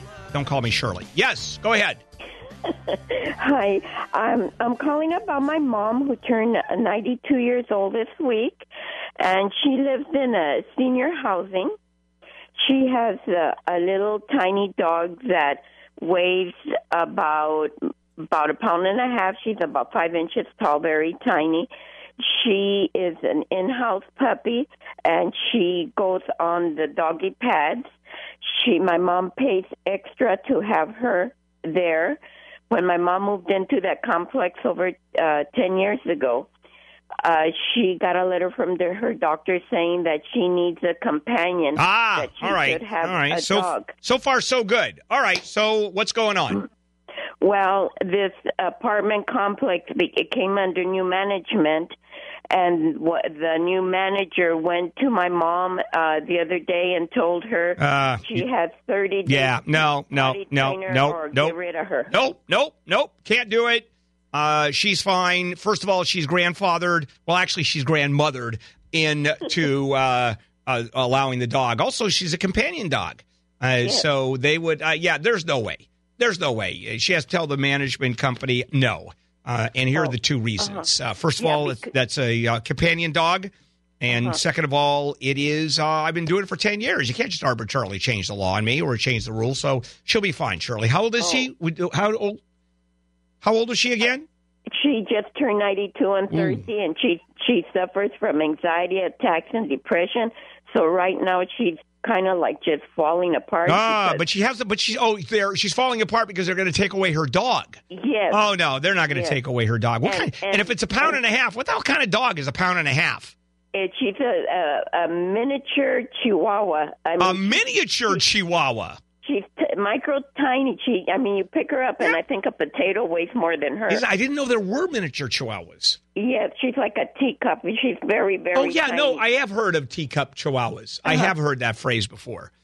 Yes, and so you just hide it. All you have to do is hide it somewhere. I mean, where's you put it behind a couch or in a cabinet and put it behind a can of beans or something. She's going to be fine. Surely she's going to be fine. Don't worry about it. The last Chihuahua that she had, that she took outside, she had her outside, and a pit bull came running out of the street and killed it. Yeah, just ate it. One bite. Yes, exactly. Gone. It's an hors d'oeuvre. All right. No problem. Just have her tell the management company, pound sand. Amy. Hello, Amy. Yeah, hi. Yes. I'm filing for bankruptcy. Oh, congratulations. By myself. Okay. Will my husband be affected if I'll be filing by myself? Well, he's not going to be affected by the bankruptcy. He's not going to get bankrupt. He will not be bankrupt. They're not going to force him into the bankruptcy. However, any joint assets that you have, those are going to get caught up in the bankruptcy to pay off creditors. Well, we don't have any property. and you have no problem. No, then you're going to be fine. If you have nothing. How about his credit cards? Will it be closed by the bank? It depends. Yeah, they'll probably be closed. Or maybe, are they being paid regularly? Yes, and my name is not part of the she'll be credit fine. card. Then that's fine. No, they'll be fine. Just go bankrupt. Okay, thank you. Enjoy yourself. Just, go ahead and forward it. Oh, Helen. There you go, Helen. Welcome to Handel on the Law. Yes, ma'am. Yeah, I had a question. I'm interested in basically transferring, just setting up a living will so that I could put my property on the living trust. I'm sorry. Okay, you want to set up a living trust to put your property into the trust. All right. Yeah, but I'm just worried because I know anytime you change title to property, it can trigger a property tax increase. Yeah. So I was wondering, can that happen? You know what? That's a good question, and I don't know the answer. I'm guessing no, because effectively you still own the property, because you can change it out anytime you want. And I'm not. This is an IRS question. This is because it only has to deal with taxes. That's all you care about. And we're talking about the collector. Now, it's not an IRS question. It's a county assessor office, and you can call the county assessor's office. Matter of fact, I met the county assessor the other day at an event. Yeah, the guy himself. I met him. He goes, there he is. I go, what do you do? I'm the county assessor. I hate you. Everybody hates him. But certainly when the trust is distributed, and the property does transfer title from the trust to whoever the beneficiary is, that certainly will click off. That will click onto a transfer. There's no question. That will absolutely occur. Now, I don't know. So you have to call the assessor's office if it works the same way once it goes into a trust. So the quick answer to your question is I don't know. That's all. Yeah, I have no idea. All right, Jan. Hello, Jan. Hello. Very nice to talk with you. Yes, I it enjoy is. your show. Yes, you do. Okay. Yes, I do. And I enjoy your rudeness, too. Yeah, good. I am calling because I would like to know. I have a very good credit score. I pay my bills totally on time all the time. Unfortunately, earlier this year, I had back-to-back deaths in the family. And 1 month, I was late in paying my bill. Okay? It was, not very much money. Well, when I got the second bill, which included a late charge, I paid that entire thing. In my mind, it was paid off. Right. I was done. Well, I started getting phone calls on the phone. Well, I've been too busy, and I didn't answer the phone. I just let it go. All right, you started getting phone calls from whom? The credit card company that I made the payment to. And have you answered the phone? Have you talked to them yet? Yes, and I did. That's why I'm calling, because now she said that because all these months, it's only been a few, but they keep adding late charges, and my bill is now $159. Okay. Now, hang on a second. You got the first time you received a notice saying that you're late, this is the payment you owe, plus a late charge, you paid it. Correct. All right, so I think the only thing I'm thinking is they're attaching it to the first payment, the back payment, and you haven't paid the current payment, I think is what their thinking is. So you have to straighten that out with the credit card company. And she said, okay, let's say, month 3, I don't know, let's say it was month 3 that they originally said I was late. Well, I paid month 4, which had the late charge for month 3. All right, you got to do some talking. Something is going on that doesn't make any sense. And she said they're going to just continue and continue. And I said, how about I pay one late charge and we'll be done with it? And that's it. You can see that I don't do this stuff. She said, no, that's it. It's just going to continue to grow. Okay. Have they dinged your credit yet? That's the threat they're going to make. That's the threat they're going to make, and that will be a violation of federal law when they do that, because that's extortion. It's a violation of the Fair Credit Reporting Act, or whatever the hell they call it. Yeah. It's time to talk to. You're talking to a collection agency, correct? No, it's actually The bank itself? You're talking to the bank itself? That's correct. You have to go up as far as you can go. Okay. That's all you can do is get on the phone. Let me talk to your supervisor. Write emails to everybody. Vice president in charge of screwing people over on credit cards. Yep. Just go nuts on that. Okay. Because once you start going through the legal system, it becomes a nightmare. Yeah. But something is going on that doesn't make any sense. Wow, a bank trying to rip you off on a credit card. I've never heard of that before. And we're talking, the original bill was $57. I paid $68.03. Yeah. All right. So just really quickly, how big a deal is $140 or $150 to you? Right now, it's very big. Okay. Then you have to go crazy with the phone calls. Mm-hmm. All right. Then you have to do it. For people that have money, when I say how big a deal, I said, you know what? Is it worth the hassle? You've been tagged, right? You're ripped off. You're dealing with a credit card company. You know, what point how much hassle is it worth? Just pay the damn thing and switch credit cards. That's what I would do. But then I make more money than she does. So it's easy for me to say, isn't it? Yeah. This is Handel on the Law. All right, Julie Slater in the KFI newsroom. Julie. Next on the Mo Kelly Show, former White House communications director for the Trump administration, Mike Dubke, will be my guest, and I will ask him about Steve Scalise, Sean Spicer, and where our national discourse is headed. Also, transformative actor Vincent D'Onofrio drops us a line as we celebrate the 30th anniversary of the iconic Stanley Kubrick film Full Metal Jacket. Mo Kelly, tonight at 6. KFI AM 640. More stimulating talk. I got that sunshine in my pocket. And this is KFI Handel here on a Saturday morning. All right, let's do it. More Handel on the news, marginal legal advice. Or Handel on the law. I don't know why I think that. Well, because I do a segment called Handel on the News during the week. And I'm always confused between news and law. And you're calling me for advice. Okay, Jeff. Hello, Jeff. Bill. Yes. I got a big problem. Okay, 9 months ago, I booked a scuba diving trip to Vladivostok, Russia, and North Korea. I didn't know they do scuba diving in North Korea. Well, I didn't either. It was supposed to be the first trip of its kind. Okay. And it's booked through a Chinese tour company. They said, taking an American is no problem. North Korea is the safest place. Don't listen to all the United States propaganda. Come and see the real North Korea.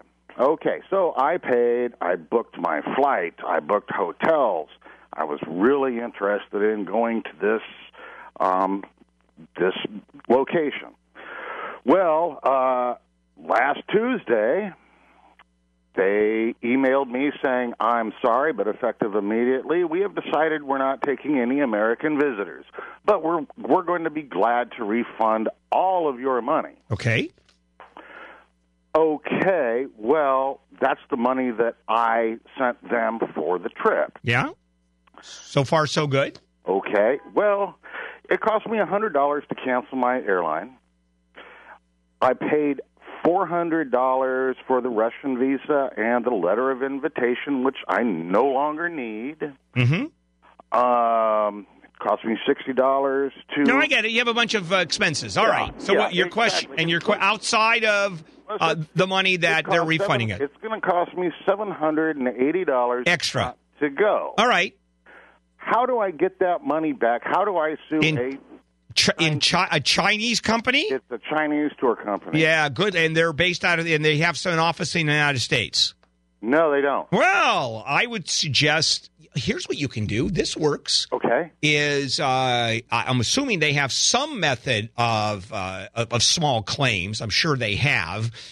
So I would file their equivalent to the small claims court. You fly to China, because it has to be heard there. Don't forget the hotel rooms and the food in China, and you're going to lose. So Why would I lose? Because it's China. Well, I would have to hire a translator too, though. Oh, right? yeah, that one too. And it could be that you have to hire a lawyer in order to deal with the Chinese legal system. So I would go for it. I would absolutely go for it. I think it would cost you, I'm guessing, $5,000, $6,000, $12,000. But okay, now if I sue them for discrimination based on national origin, they don't even know. They don't even have discrimination over there. They didn't cancel the tour. I know. I understand. No, they're liable. I get it. Tour. They canceled me because I'm an American. Okay, it is. You're right. It's totally discrimination. Now what? You think they have a constitution where they recognize racial discrimination over there? I can't read Chinese. I don't. Oh, that's right. You need a translator to figure that out. That's right. And not only do you need a translator, you're going to need a translator to help you with a Chinese lawyer who's going to tell you that there is no such thing as discrimination issues in China when it comes to an American. Yeah, that all works. Hope you go for it. As a matter of fact, call me and tell me how that went when you do that. That's great. Yeah, it's great. Thank you for that. Every once in a while I get a call that I enjoy so much. This is Handel on the Law.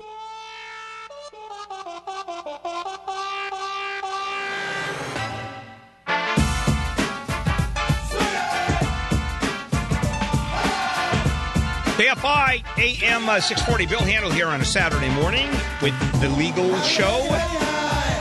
Top of the hour. Of course, the best time to call. 800-520-1KFI. 800-520-1534. Numbers to call. We have a couple. Yeah, we have some lines open. Absolutely. All right, following this show, Leo Laporte from 11 to 2. Oh, tonight at 6:15 on Mo Kelly, it's going to be Mike Dubke, former communications director for the Trump administration, who didn't last very long, but he was the former comms director, and he'll be Mo's guest at 6:15 this evening. This is Handel on the Law, marginal legal advice, where I tell you you have absolutely no case whatsoever. Fascinating story about Boris Becker, one of the greatest tennis players of all time. And I want to tell you about a 5-second, as he describes it, sex encounter. All right, so he is at a restaurant, married at the time, with his second wife, or his wife being pregnant with their second child. So she's at home and she's knocked up, right? So he meets a model. And they start talking at the restaurant and then decide within minutes they're going to go into a broom closet and shtup their brains out. And he does. And they do. And she gets pregnant. Okay, that's a problem. Because the child was born, that was born in 1998, and he just declared bankruptcy. Which this guy's made a fortune. He's made north of $100 million, maybe $150 million over his career, and he not only in tennis but also he makes a fortune as a commentator. So how is that possible? Well, let's talk about the Stupfest that he had in that broom closet. And he had to pay the model, right? What was her name? Angela Irmakova. He had to pay her about $3 million and monthly maintenance payments, child support of about $32 million. And this goes on until the kid's 18. So that's, or $32,000 a month for 18 years after paying off the model about $3 million. Oh, let's not forget it cost him his marriage because his wife, Barbara, walks out on him. And so she settles for about $15 million and the family home when they split.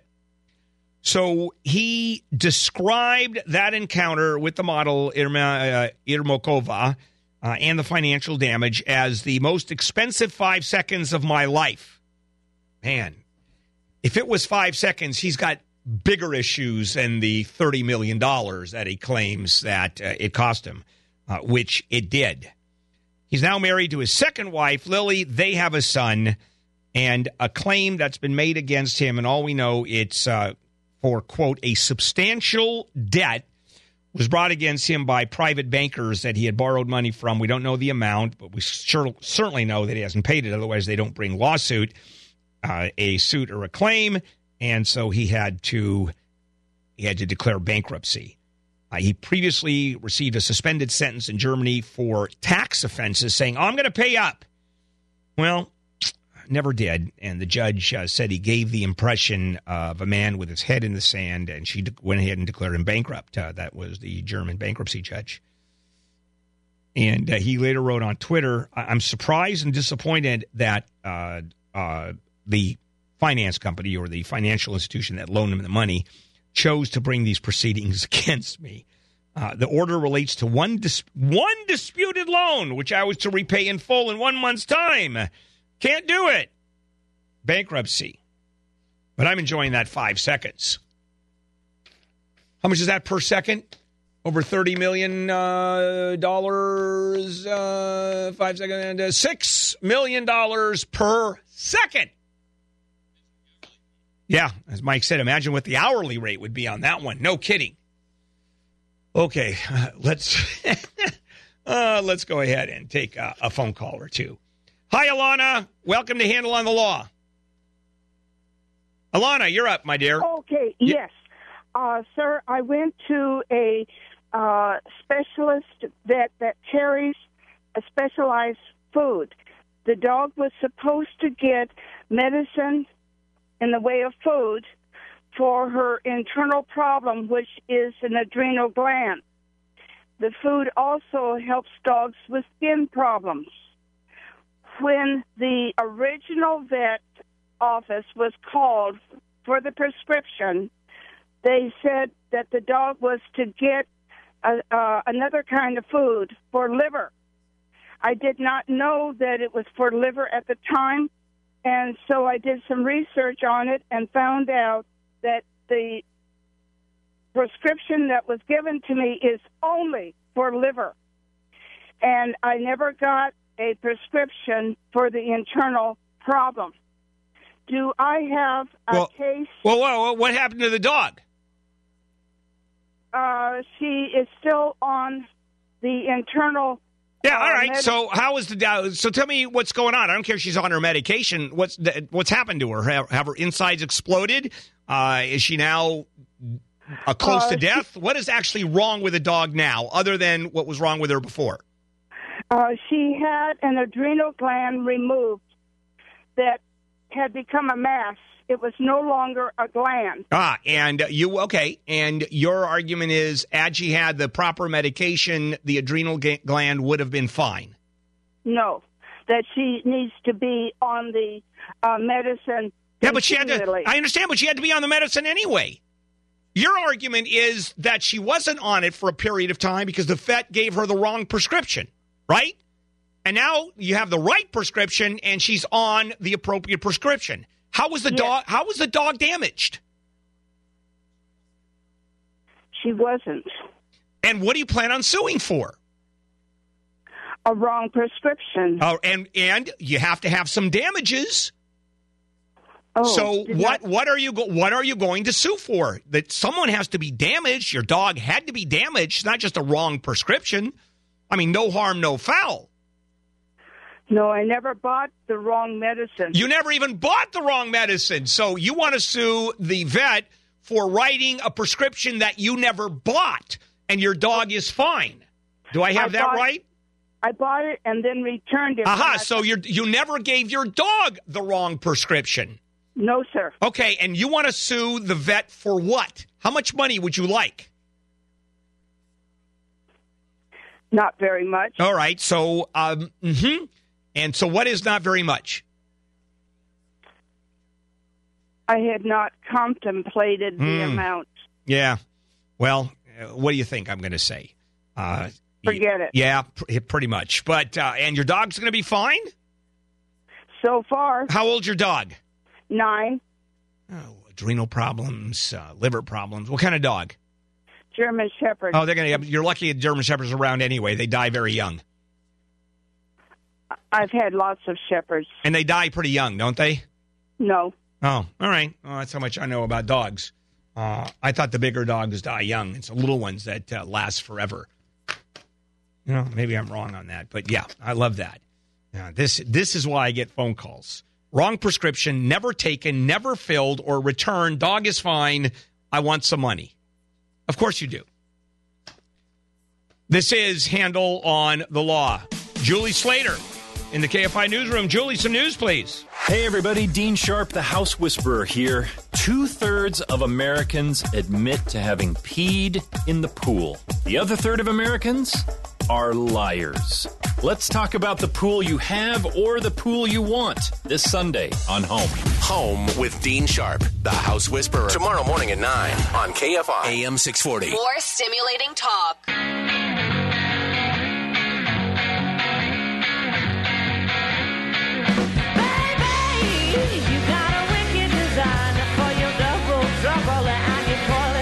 KFI AM 640 Handel here.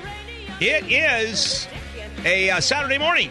More Handel on the Law. Marginal legal advice. Hi, Charlie. Hi. So the company that I work for, all of us employees who report to our specific office have filed to go union. And our company has told us that because of that, they have put a freeze on all promotions and raises. And I was under the impression that they still had to operate under their regular status quo. And so I was just wondering, what legal recourse they have. Now this one gets interesting because a company has the absolute right to freeze everything. And that's their right. However, I don't think under the Federal Labor Relations Act, the feds, they're allowed to do that because a union has been formed. And if they told you we're doing this because the union has been formed, they've got all kinds of problems. So you have already certified, and which organization are you part of? Well, I work for a private company who is a subcontractor for a lot of the utilities. No, I understand. So what union are you covered under? The IBEW. Got it. And IBEW has will have lawyers, and they'll instantly go after them. Right. Well, here's the kicker. So the day before our election to actually vote to join the union filed an unfair labor practice against our company. Yeah. So now there's an investigation going on. All right, good. So okay, that just helps you. Right. That's all. And so the IBEW, International Brotherhood of Electrical Workers, what local? I forget which specific one. This has happened within the past couple of weeks. Oh, my dad was a member of Local 11 out of the IBEW for 35 years. Yeah, did he like it? Yeah, I think he did. I mean, he certainly did better than he otherwise would have, being part of the union, of course. Right. He would have been paid a lot less if he wasn't part of the union, but there are union lawyers that will go nuts on this one, the IBEW lawyers, and believe me, they know what the hell they're doing. Company can't do that. You think that they wouldn't do it as a direct result? Go figure. Dan. Hello, Dan. Welcome to Handel on the Law. Hey. Are you there? Yes, I am. Okay, let me take you off speaker. Okay. That would be a good idea. Okay. I think I know of a class action lawsuit. I've done measurements, and it's absolutely false advertising. Okay, against what false advertising? What? Well, I don't really want to tell you. No, you can give me a. Why not? Because I don't want somebody else to steal the idea. What I want is not to be part of the class action. I want to get a finder. Can't do it. Can't do it. Nope, you can't do it, Dan. All you can do is be the lead plaintiff. Well, why? Because it's illegal. Lawyers are not allowed to give finders fees. Oh my! Yeah, and they wouldn't anyway. Dan. So you're out to lunch. Why? And why wouldn't you be part of the class action? Because, like you said before, you get the product. No, you do. You get very little. But as a lead plaintiff, you get a lot more. So now that you can't do it, what company and what would the lawsuit involve? Well, still, if I'm going to get a little more than then you're the lead plaintiff. Have you contacted a lawyer yet? No. Then go to a class action lawyer. Go to anybody that does class action lawsuits. But what industry are you talking about? I can't even tell you that because it's the same industry but they all do the same thing, but they're different. All right, so what? So tell me the industry. I mean, that's not going to you're not revealing any information. Yeah, it is. I can't explain it to you because as soon as I do, it's out there and somebody else can do it. So Dan, why do you think you're the first one to come up with this idea? Because you don't sound particularly, let's say the word is sophisticated. Why do you think you're the only one that all of a sudden has come up with the idea, oh, there's false advertising and I'm going to go after this industry, but I can't tell you what it is because it's a secret. Because no one else has figured this out. Because I'm the genius to figure this out. Yeah, because they've at least been doing this for 10 years. I'm not arguing that. But you're telling me you're the only one that has figured this out. Dan, you are obviously a lot smarter than I give you credit for. I'm sure. By the way, can I ask what you do for a living, or is that also top secret? No, I'm a gardener. All right, and you're a gardener. You don't you don't speak Spanish? No. Wow, no, I don't. There's a miracle. But then this is Southern California too.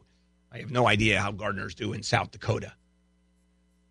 I think I'm going to leave it right there before I get into more trouble. What do you think? This is Handel on the Law.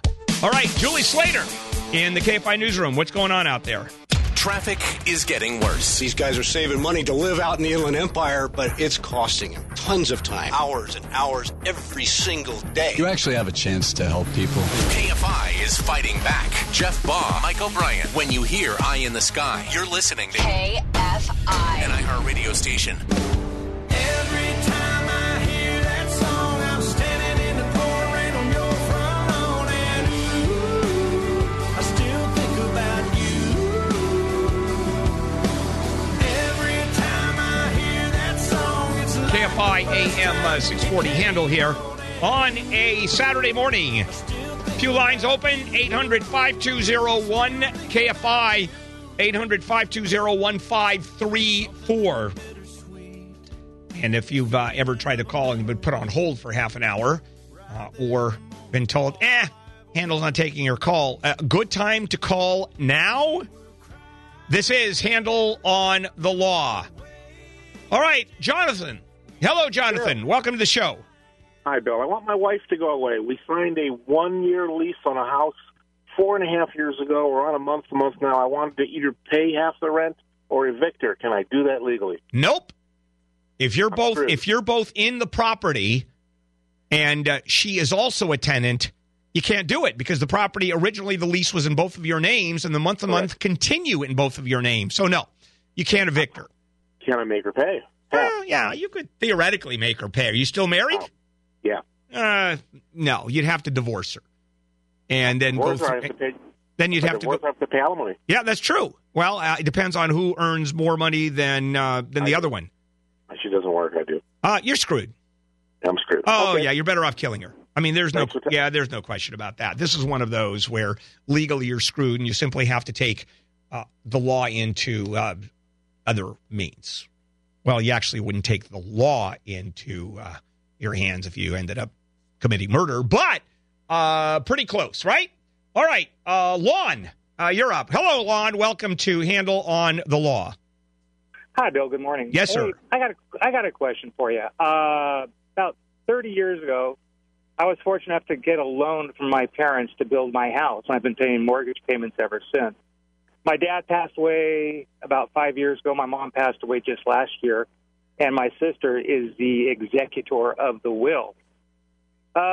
We have pretty much settled up between my sister, my brother, and I, the estate, and in doing so, they realized that my loan was never part of their estate. It was accidentally left out. They actually made the estate about 3 years after I took out the loan. All right. My sister has distributed all the funds. Me, my brother, and my sister are all real cooperative, and they're willing to sign any kind of documents. However, does she still have power to distribute the almost $70,000 that I still owe the loan? Well, well, first of all, have you made any payments on that loan? Oh, yeah, I've been paying mortgage payments for the last 30 years.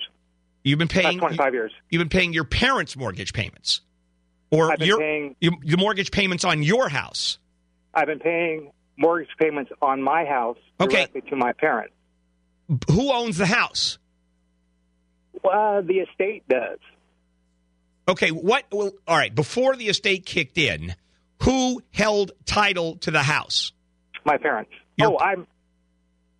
I did. Okay, so you own the house. Yeah. And you've been paying your parents the equivalent to the payments. I don't understand, the mortgage payments. Yeah. Did you get a mortgage, or was it the $70,000? That was it? No, I borrowed a couple $100,000 from my parents. All right, and you've been paying them over the course of many years. Right. And is there a written document? Yeah, there's 3 notes filed with the county on loans that need to be signed off, and everything's done. All right, so the money's been done. You owe the estate that much money. Well, the estate, my sister has dispersed all the money, to myself. All right, so it's over. It is over, except the 3 notes need to be cleared from the county. Does she have the lawful right to sign off those notes on behalf of my parents? No. However, I don't think so. Oh, I'm a little confused here. All right, you owe your parents $70,000 or whatever the hell it is, right? I did. All the money's been dispersed. I took a third of it. My sister took a third of it. My brother took a third of it. So, plus the remainder of the estate. All right. So there's no your folks, and you were paying them individually, correct? Correct. Oh yeah. Then the loan's over. Now theoretically, your sister can sue you for the $30,000 or the $70,000, but is she going to? No, absolutely not. Then don't worry about it. It's over. But how do I sign off? You have to pay it off. That's how do you sign off on it? How do I sign? Got it. Then you still owe money on the note, and the estate can forgive it. The estate forgives the loan. Okay, but that loan we just found out was not part of the estate. They forgot to put it in. After a couple years, so it's just a loan that's floating out there. I wouldn't worry about it then. I wouldn't worry about it. Then you have property that's owned by your. It goes into the estate anyway, even if it wasn't put in, because normally what wills are written as, anything also left over goes in. Okay. Yeah, so that's the way they're normally written, because people forget all the time. So there will be a residual clause in there. That will say, and all other assets also go in, or all other assets go to the beneficiaries. And if the beneficiaries are 1/3, 1/3, 1/3, then you split all other assets. And one of the assets is a note that you owe personally. And if your sisters want to forgive it, that's great. And your sisters don't want to forgive it, then you get to pay them back 2/3. Yeah, but that's already been done. That's already been divvied out. All right, then you're done. The only thing hanging out is 3 notes to the county saying that I owe on a loan. But it's been forgiven. Okay. Yeah, the county, you don't owe the county any money. And I'll have free and clear title to the property. Yeah, they sign off. Whoever owns the money that's owed to your parents, and now it's in the estate, and the executive of the estate says you don't owe the money anymore, and signs off. It's been discharged. Wow, that was a little confusing, wasn't it? And I'm sure I got it wrong, but I don't care.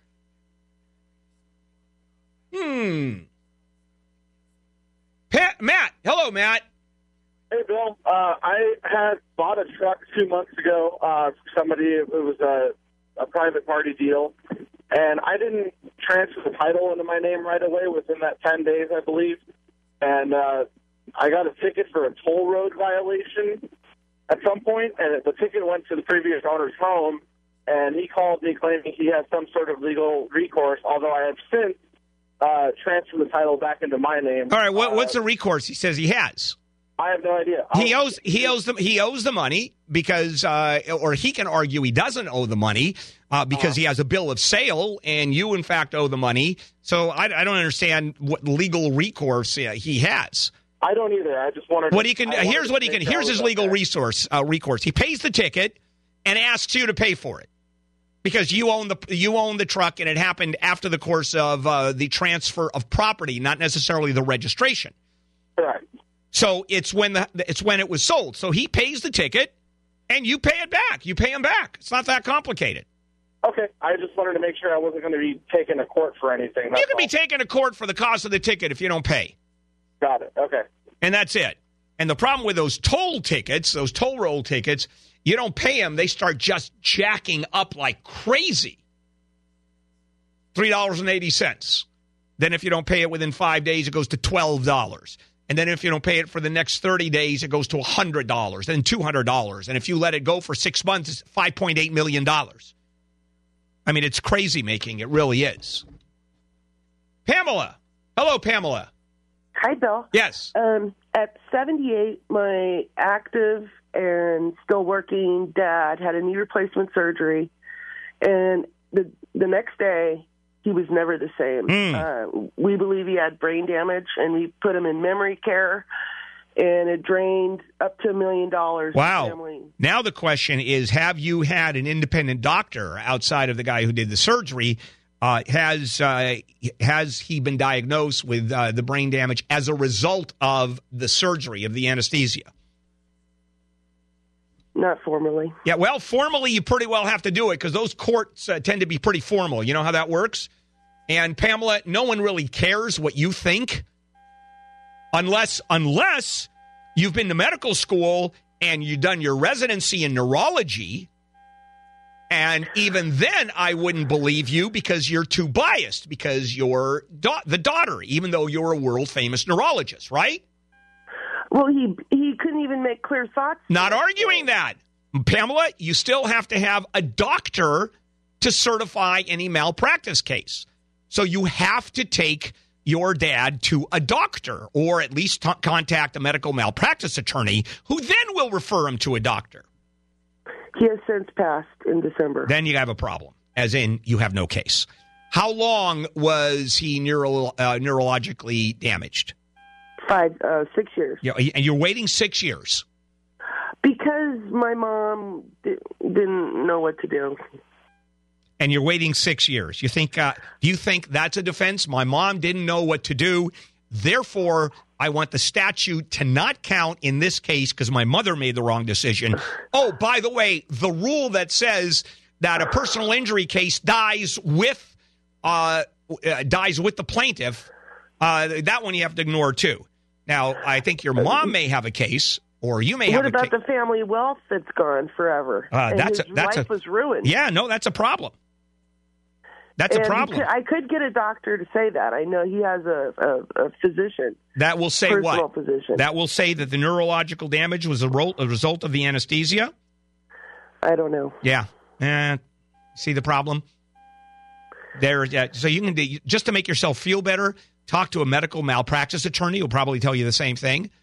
But at least you'll know whether I'm right or wrong. But I heard you have up to 7 years. Not on a medical malpractice case. You don't. Oh. It's 2 or 3 years, depending on from the date of the injury or the date of discovery. And you discovered it the date of the injury.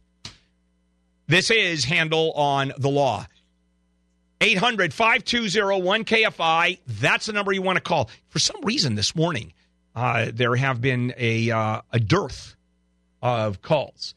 Are we close to doing Jerry Lewis singing You'll Never Walk Alone? So here's what happens when you don't call in. It doesn't happen very often, but it does happen, and they're a lot of fun. What we do is we play Jerry Lewis singing I'll Never Walk Alone for the MS telethon that he used to do. And can we give it a little flavor of, here we go. Through a storm, keep your head up high. Yep. We'll be doing that for 15 minutes. Be afraid of 800-520-1KFI. At the end of the storm. Okay. Let's check in with Julie Slater, KFI News Center. Julie. On the next Dark Secret Place, the F-35 redeems its reputation at the Paris Air Show. The United States retaliates against Russian election hacking. And a Canadian sniper kills an ISIS suicide bomber from 2 miles away. Is it possible for somebody from Canada to be that badass? On the next Dark Secret Place. The Dark Secret Place. Tonight at 10. KFI AM 640. More stimulating talk.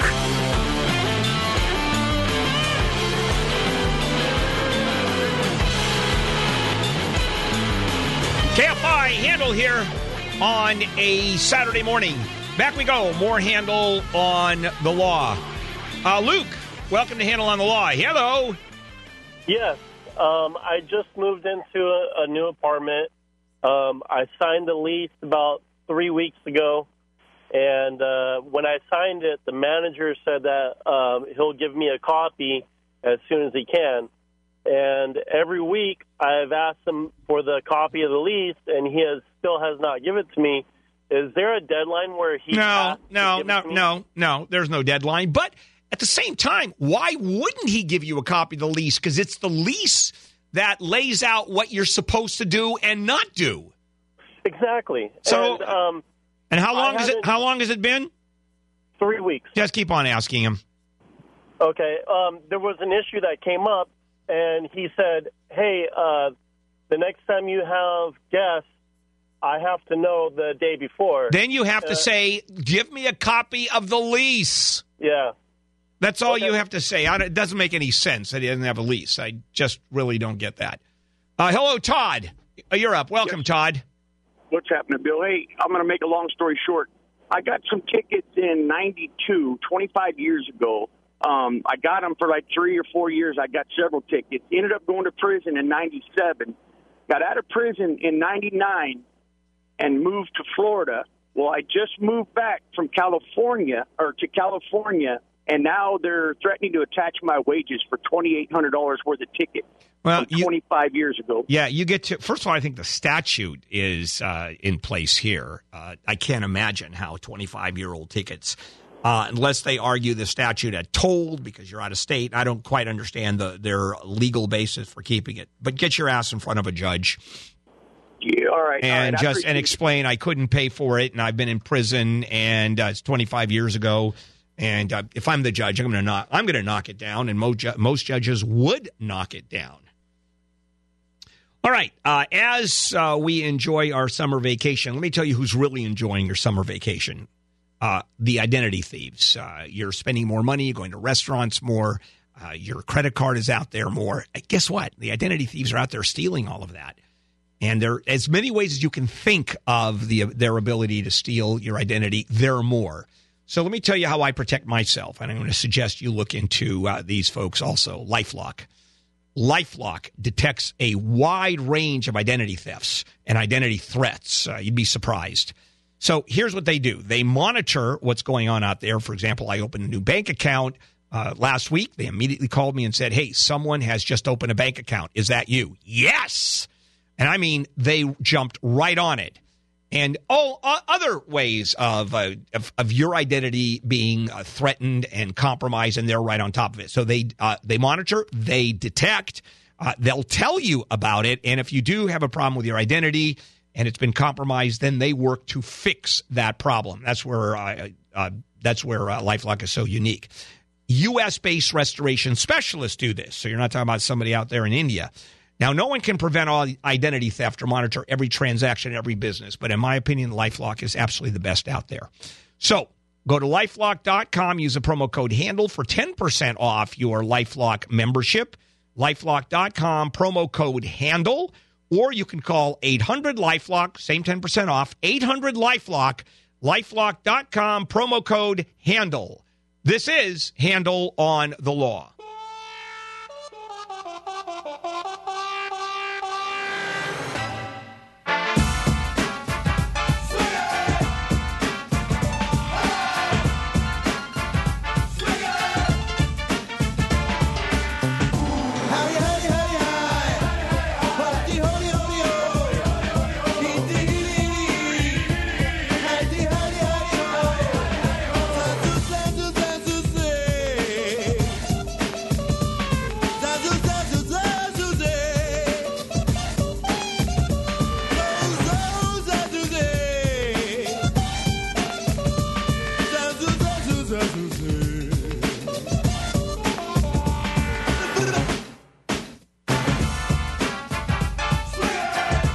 KFI AM 640. Handel here on a Saturday morning.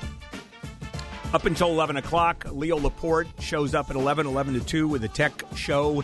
And from 2 to 5 this afternoon, the Fork Report with Neil Saavedra. This evening, starting at 6 to 8, Mo Kelly, 8 to 10, Monique Marvez, and 10 to midnight, it is Brian Suits with The Dark Secret Place. This is Handel on the Law, marginal legal advice. There is a terrific story, a sort of legal story out of New York. There is a Russian billionaire who has a yacht, a super yacht, that's been anchored right next to the Statue of Liberty in the harbor. Now, most boats drop anchor for a couple days at most, but this one has been there for months. And it's getting in the way of the view of the Statue of Liberty. Why? It's 371 feet long.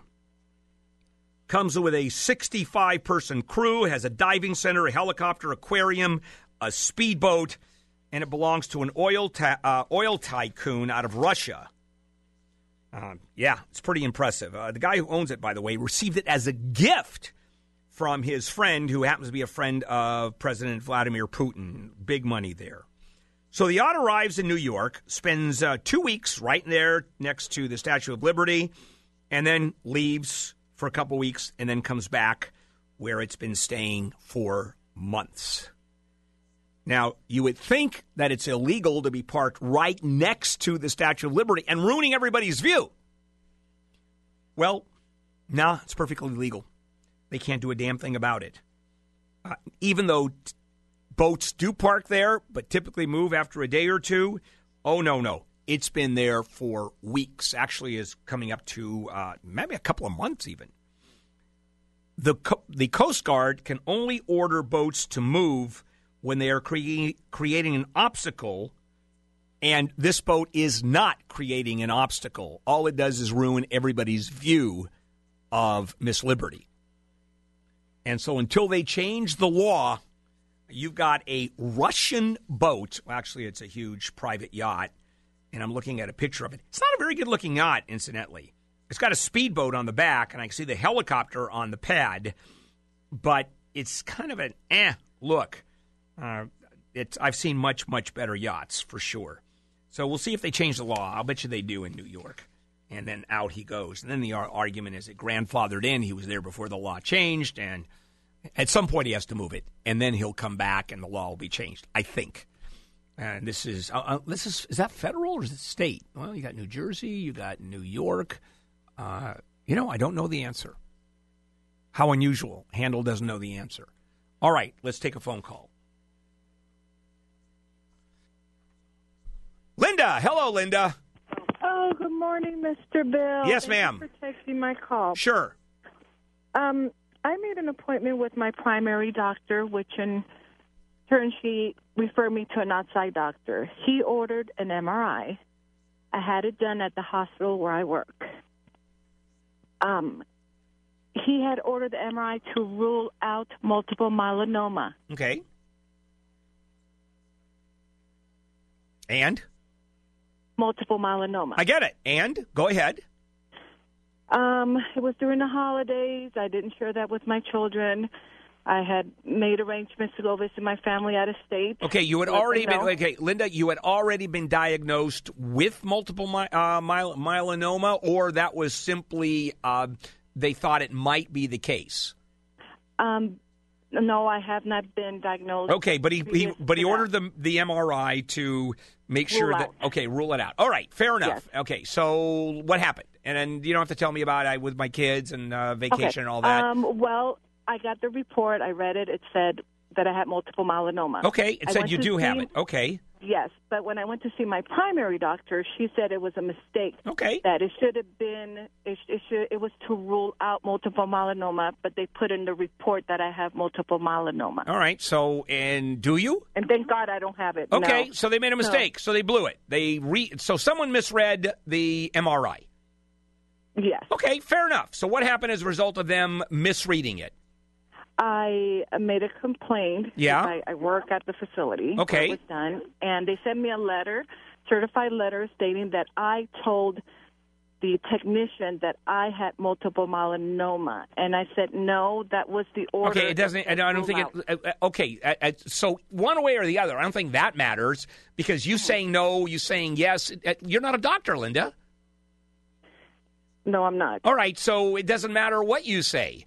I mean, I can turn around and say, I've got every kind of disease in the world. Okay, who are you, Bill? Well, I'm a lawyer. All right, who's going to listen to you?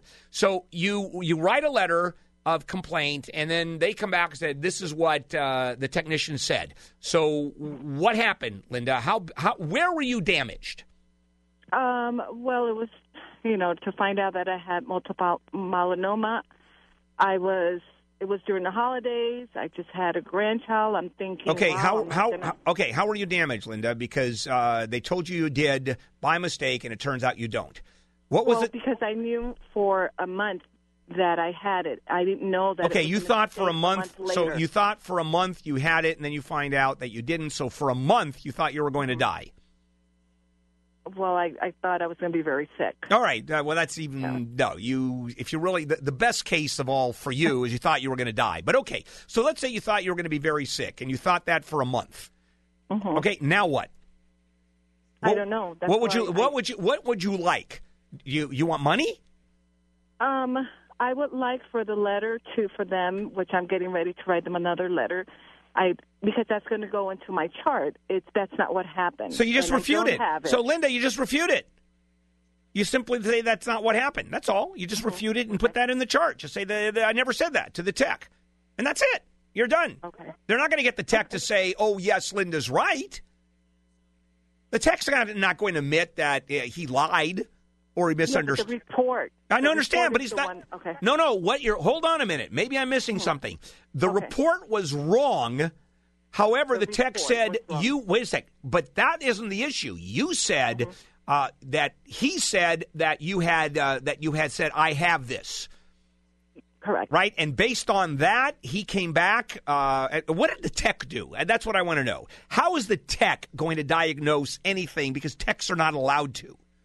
Correct. So what did the tech do wrong? When I was out of the machine, he asked me, why are we doing this test? And I responded to rule out multiple myeloma. Okay, so fine. Was on the actual order. But what does that have to do with the diagnosis? The doctor did the diagnosis. I don't know who read the report. But Well, it was a doctor. Well, report. if you have the report, there's a doctor's signature on there. Okay. There's a radiologist who wrote that report. So a tech saying yay, no, almost, it does nothing. No one pays attention to a tech. They're not allowed to diagnose. Correct. All they're allowed to do is do the test. So it was a doctor who misdiagnosed for a month until you found out that you don't have it. So your damages are, I thought I had it for a month, I'm going to die. So the only thing now is you can get is money. Linda, how much do you think that's worth? I don't know. Yeah, I do. Not much. Nice talking to you. This is Handel on the Law. Julie Slater in the KFI newsroom with some news. Coming up today on the Fork Report, our buddy, author, and Food Network judge Simon Majumdar joins us. We'll talk seafood with the folks from Hook and Spear and why coconut oil ain't so great. The Fork Report with Neil Saavedra. Today at 2. KFI AM 640. More stimulating talk. This is KFI AM 640. More stimulating talk. Bill Handel here, and welcome back to Handel on the Law, Marginal Legal Advice. Okay, Susan. Hello, Susan. Susan? Hello? Yes, ma'am. Oh, I apologize. No, quite all right. Welcome to Handel on the Law. Yes. Bill, I have a friend whose crazy ex-husband has been harassing us. He sent me nearly 40 texts in a couple of days. I blocked him from my phone. He called our business phone, blocked that. On social media, on Facebook, personal, and somehow he figured out one of our vendors for our business posted like lies, libel. Okay, did you lose the business? No, okay. We still have our business. All right. But, no, did you lose the vendor's business? Oh, no. Okay, good. They all right. notified us they blocked. Okay. Got it. And then okay. He put a couple bad, lies. Okay, I get it. Okay, so let's on Yelp, and then they blocked him. Fine. So, Susan, you have not been damaged at this point financially. All you have is someone who is harassing you, correct?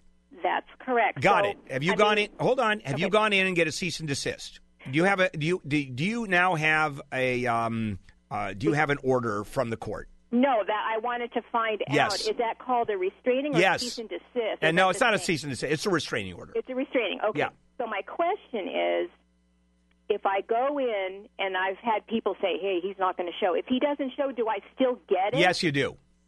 Okay. And does he have to be served? Yes, he does. Okay, so if they can't, I think I have an address, but if they can't serve him, then it doesn't. Well, I think you can do it, especially if he's harassing you, and there's a way of doing it in which you go in on an emergency order and you've done everything you can. And I don't know the rules of that one because I've never done one, but I think there is an avenue where if you can't serve someone personally, yet the harassment continues, even to the point of damaging you, and the argument's going to be that there is there's been damage done to your business. And it only has to do with, I think it's going to happen, although the judge may get a little upset about that, but just showing the text in an affidavit, that should be enough. That should be enough. Oh, and then I have one last question. So they're divorced, but my friend is fighting it out with him in court, having to do with real estate sales, blah blah blah. She wanted me to come as a witness because of the harassment.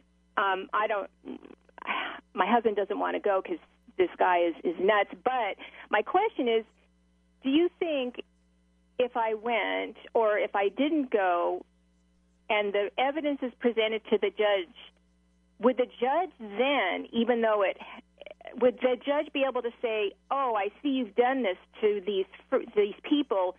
You may not do that," or is this I have to get that done on? They have to do their own. It's going to be a restraining order as to you. Okay. As to you and your business. If the ex wants a restraining order and or the ex is the ex married or not? Not. Oh, this is your friend. But it's as to you. That's it. Yeah, okay. All right. There you go. Restraining orders. I don't know because it can someone just evade service and keep on just going and going and going and going? And then the other issue is at some point it gets to be a criminal matter when you've harassed someone to that point. All right, Julie. Hello, Julie. Hi, Mr. Bill. Yes. Hi. I live in a townhome complex with about 100 owners, and we're not too happy with the HOA. How do we get rid of them? You vote them off. Vote them off. Yep, okay. And there is, I think you can come in on an emergency basis. Well, look at the CC&Rs. It depends on what they're doing and on what basis you can toss them, and it's all right there in the CC&Rs. And even if you can't, at the next election, and it's every year there's an election, just throw them out. You run. And you argue these people are horrible. And if you have enough people that were willing to vote to put you in or someone else in and throw them out, that's how you do it. Mm-hmm. That's it. There's no other way of doing it. And then find out if you can come in on some kind of an emergency vote. That the board has done something or an individual has done something where you can get together with enough of the homeowners, say, okay, we need an emergency meeting, and then throw them out. But again, it's the HOA that controls. That's always the CC&Rs of the HOA. CC&Rs of HOA. LSMFT. LBGQT. Yeah. All right. This is Handel on the Law. And Julie Slater in the newsroom. Julie, what's the news? Traffic is getting worse. And you see it from the air. A freeway's backed up for 7 miles. Now it starts to move a little bit and will change a little bit, and a crash will change that. It'll stay that way till about 10 o'clock in the morning. Although I find that people don't care as much about getting to work on time as they do getting home. KFI is fighting back. Jeff Baugh, Mike O'Brien. When you hear Eye in the Sky, you're listening to KFI, an iHeartRadio station. Ooh, broken. Ooh, broken. Ooh, broken. Ooh. Yeah. Welcome back to KFI AM 640, more stimulating talk. Bill Handel here. This is Handel on the Law, marginal legal advice. All right. Hello, Kevin. Yeah, in November of 2016, my wife, son, and I moved into a rental property. Maybe about a month later, my wife and son started just getting slight allergy reactions. Fast forward to January, right when the rain started getting pretty bad, a leak opened up in our ceiling, and right away I notified the property manager of the issue. 4 or 5 days later, The leak turned into a hole and basically collapsed in on me when I was standing underneath it. And at that point, I took my son and my wife, and we moved into a hotel. And was told by the property manager that we would get no support whatsoever, that we shouldn't have moved out to begin with. And maybe about 2 or 3 days after that. And so as far as the hole in the ceiling coming down on your head, did the property manager even say anything about that? No. Just that's it. Okay, Right. so what's your question, Kevin? About 2 or 3 days after that, they sent out a vendor to remediate all the mold, but they didn't seal it. Like, the hole was in one part of the house, but they didn't put up any of the Mylar film that they should to keep all the spores, and now he won't. I don't want to go into the house. Right. And all right. Get So, any of my property. all right. So what's your question? What's your question? They won't pay for any of the stuff. All right, so they Kevin, they breached the contract, all right? You have no lease anymore. You're walking out. You want the money for the hotel. You want your entire first and last or whatever security deposit you put in, plus any money you put in up to that from that point on when the ceiling came in on your head, plus I would argue for moving expenses on top of that. At least I would sue for that, too. Correct. All of that I agree with. My issue is the property. I can't. My doctors informed me that I shouldn't have any of that around my son because he's developed hypersensitivity syndrome. Okay, so you can trash it. What your physical property? Sure. If you get the doctor's note saying this is it, that's part of your it's part of your lawsuit. The problem you have is it sounds like it's going to be more than $10,000. Is that the case? Correct. Yeah. Then, so how much is it total? If you had to add all of it together, your property, your furniture, $15,000 at least. For how the much? Furniture.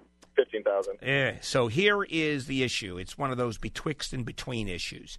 Is a lawyer is going to cost you a ton of money, except, you know what? Look at the lease. There may be prevailing attorney's fees clause in the lease. There probably is, which means that you can get your money back that you spend on a lawyer if you win. I can't imagine you not winning on this one. So you have to decide. Do you just go for the $10,000 and you do it yourself? Do you go for the $15,000 and now they're going to bring in an attorney and you're going to be up against an attorney? And right. My real question is, though, like, in the interim, like, I need to get my stuff out and, clear out the place. What do I do with that stuff? Because I don't want it and I don't want to keep it. Yeah, then you tell them, no, you don't have to do anything. It's you can't touch it. It's mold-ridden. It's already been infected. Let him deal with it. They gave me a 72-hour... Great. So they're going to sue you for storage. You go, hey, it's full of mold. Or the doctor said we shouldn't touch it. Now, and therefore, I can't use it. Enjoy yourself. And then they're going to sue you for picking it up, putting it in storage, or throwing it away, and that's going to be a suit and countersuit. That's all. Well, no, they're kicking me out of the place because I get it. But that has nothing to do with the furniture. Well, but that's what I'm saying. Is that what do I? Why would you go? Wait a second. They're kicking you out, Kevin. Why would you go back if there's mold? You never would. See, the entire premise is you can't go back. It's part of your damages, Kevin. So why are you bitching about you being kicked out if you can't go back? Well, I want to get. The property manager is willing to negotiate with me. He's saying that if I pull all my stuff out, he'll basically let me out of the lease and give me the stuff. Don't worry about the lease. They've already breached the lease, Kevin.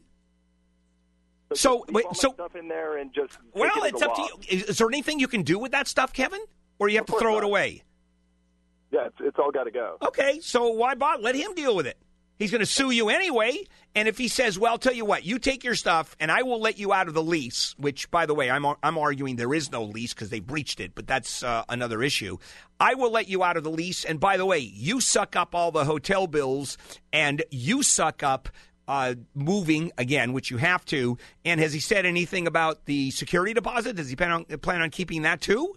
No, he did say if I cleaned up and moved everything out, he would give me the deposit back. Well, then you have the cost of picking it up and throwing it all into the county dump. And should I document it before I do that? You document everything. You document everything, Kevin. But then you have to figure out money. You've got hassle, you've got lawsuits, you've got money. Right. And you have to move anyway. What's it going to cost you? And then just do two different categories.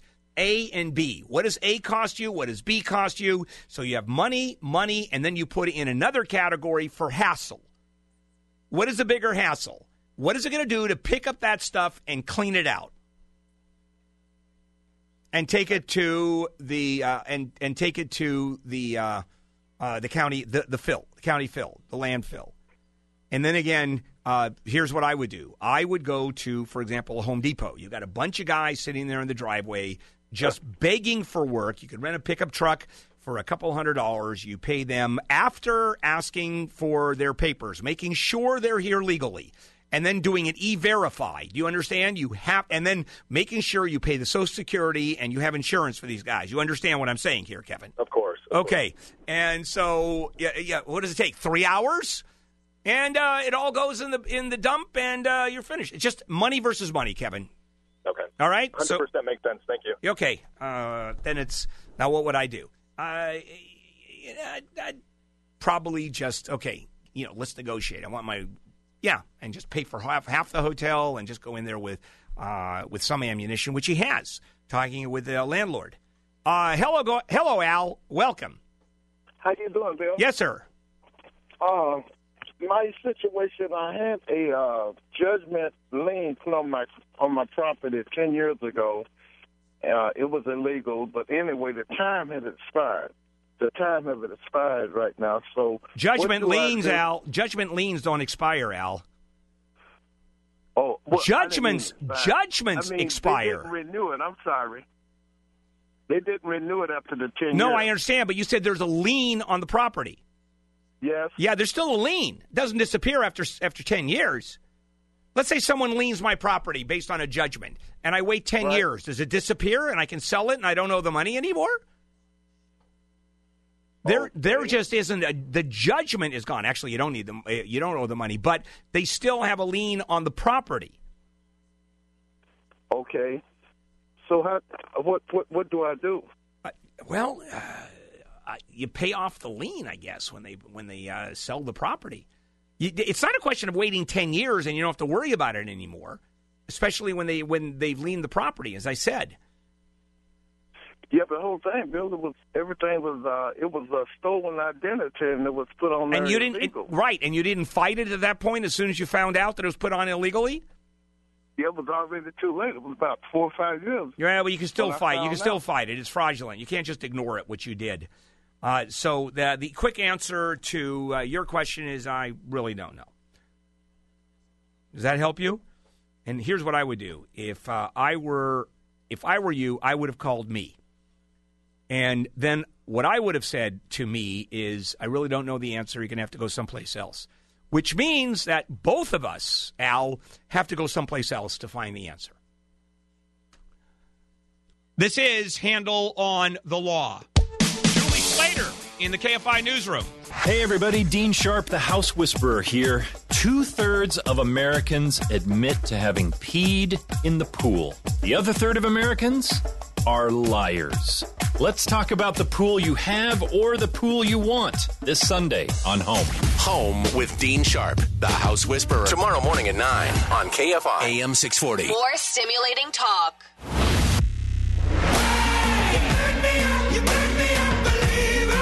This is KFI AM 640. More stimulating talk. Bill Handel, Saturday morning. And welcome back to Handel on the Law. Hello, Martin. Welcome to Handel on the Law. Yes, sir. What can I do for you? Yes, I was involved in an accident. My thing is that I was accused of running a red light. The problem here is that I have brought evidence pretty much to prove that I had the right of way. Martin? What kind of evidence? Photographs. How do you photograph whether you blew a red light or not? We don't. All right. What kind of evidence do you have? Well, all I have is pretty much I'm trying to match it to what the Highway Patrol wrote on his report because I ended up in the ambulance. Yeah, no, but hold on. Let me before we get to there. The Highway Patrol. What did they say? Did it say you blew through a red light? Is what the Okay, so you have evidence that you didn't. Well, yeah, pretty much. Okay, what evidence? Let's go back to the same question. What evidence do you have that you did not blow through the red light? The drawings and the area where the car was hit. What drawing? The ones the police drew up? They drew some up. I drew some up myself. Okay, so you have your drawings that prove what happened, and that's your evidence, your drawings. Yeah, that's not Martin. The damage on the car. Okay, yeah. that is that. You see, here's the problem: damage on the car doesn't prove who blew through the red light or not. Yeah. So let me make it real easy for you. You have no evidence. Okay. You drawing what happened, that is totally self-serving, Martin. Now, I understand that. Now, the good news for you is that the cop saying you blew through the red light is also not evidence because he wasn't there. No, exactly. Yeah. Okay, so that is not evidence. So at this point, there is no evidence, one way or the other. Do you get that? Yeah, I understand that. Okay, so now, at this point, no evidence, one way or the other. You said you didn't. They said you did, and you ended up in an ambulance. Were you Were you hurt? Yeah, my back went out on me. Ooh. My chest was smashed against the steering wheel. Okay, all right. So you got banged up pretty good. All right. So what's your question, Martin? Well, the insurance company, on all the paperwork that I gave them, photographs and everything, and they pretty much. Well, this is what they told me yesterday on the phone. They said they weren't gonna pay for the damage on the other guy's vehicle because they noticed that something was wrong there.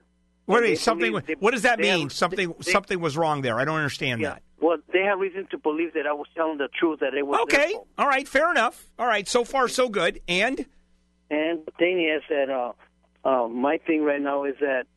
They're saying, well, I haven't even talked to the other insurance company, but my thing is that they're making it sound like they're not going to pay for your damage and we're not going to pay for their damage. Okay, they're saying they're not paying for any damage. Yeah. All right, so they denied your claim. They said that it's your fault, effectively. Yeah, and okay. my insurance company denied their claim. Okay, that's fair. I get it. So now here's what's going to end up happening. You're both going to be at fault.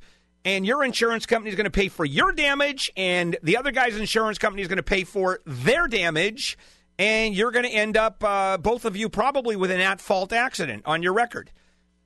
Okay. And you have medical insurance, I'm assuming, through the, you probably, well, let me ask you this. Do you have medical insurance through your auto policy?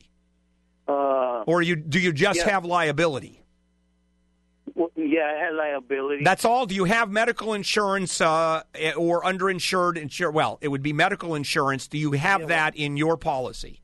Yeah, well, I've got Medi-Cal also. No, I don't care about Medi-Cal. I'm talking about, do you have a comprehensive auto policy? Or is just liability? Just liability. All right, but then you have Medi-Cal, so you'll have your medical taken care of. Your car will end up being paid for, and you will get no money for the pain and suffering. And that's just the way it goes. Does that answer your question? Yeah, that's pretty much it. Okay, excellent. We finally figured that one out. Liability insurance, he blew through a red light. It wasn't his fault. He has the proof that it wasn't his fault because he drew it up. Okay, that works, doesn't it? Hello, Ashley. Yes. So I'm one of 3 beneficiaries. A friend of mine died. And one of the other beneficiaries is also the trustee, and there's about $200,000 or more at stake. Does the trustee have to let me know? Oh, yes. When things are being sold? Oh, yes. I feel like they're being really shady and selling things. Yes, the trustee, well, theoretically not, but when they don't let you know, Ashley, there's always something wrong. Right. Because the trustee under the trust may have the ability to sell or buy or do whatever the trustee wants to do. Okay. For example, I have a trust in which I have a trustee who's my partner on behalf of my kids. She can do any damn thing she wants.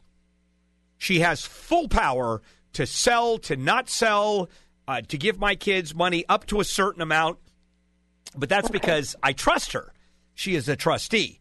So now, if let's say one of my daughters thought there was something wrong, then she can go ahead and file a lawsuit. So actually what I would do is ask the trustee, I'd really like to know what's going on with the trust, or I'm going to get a lawyer.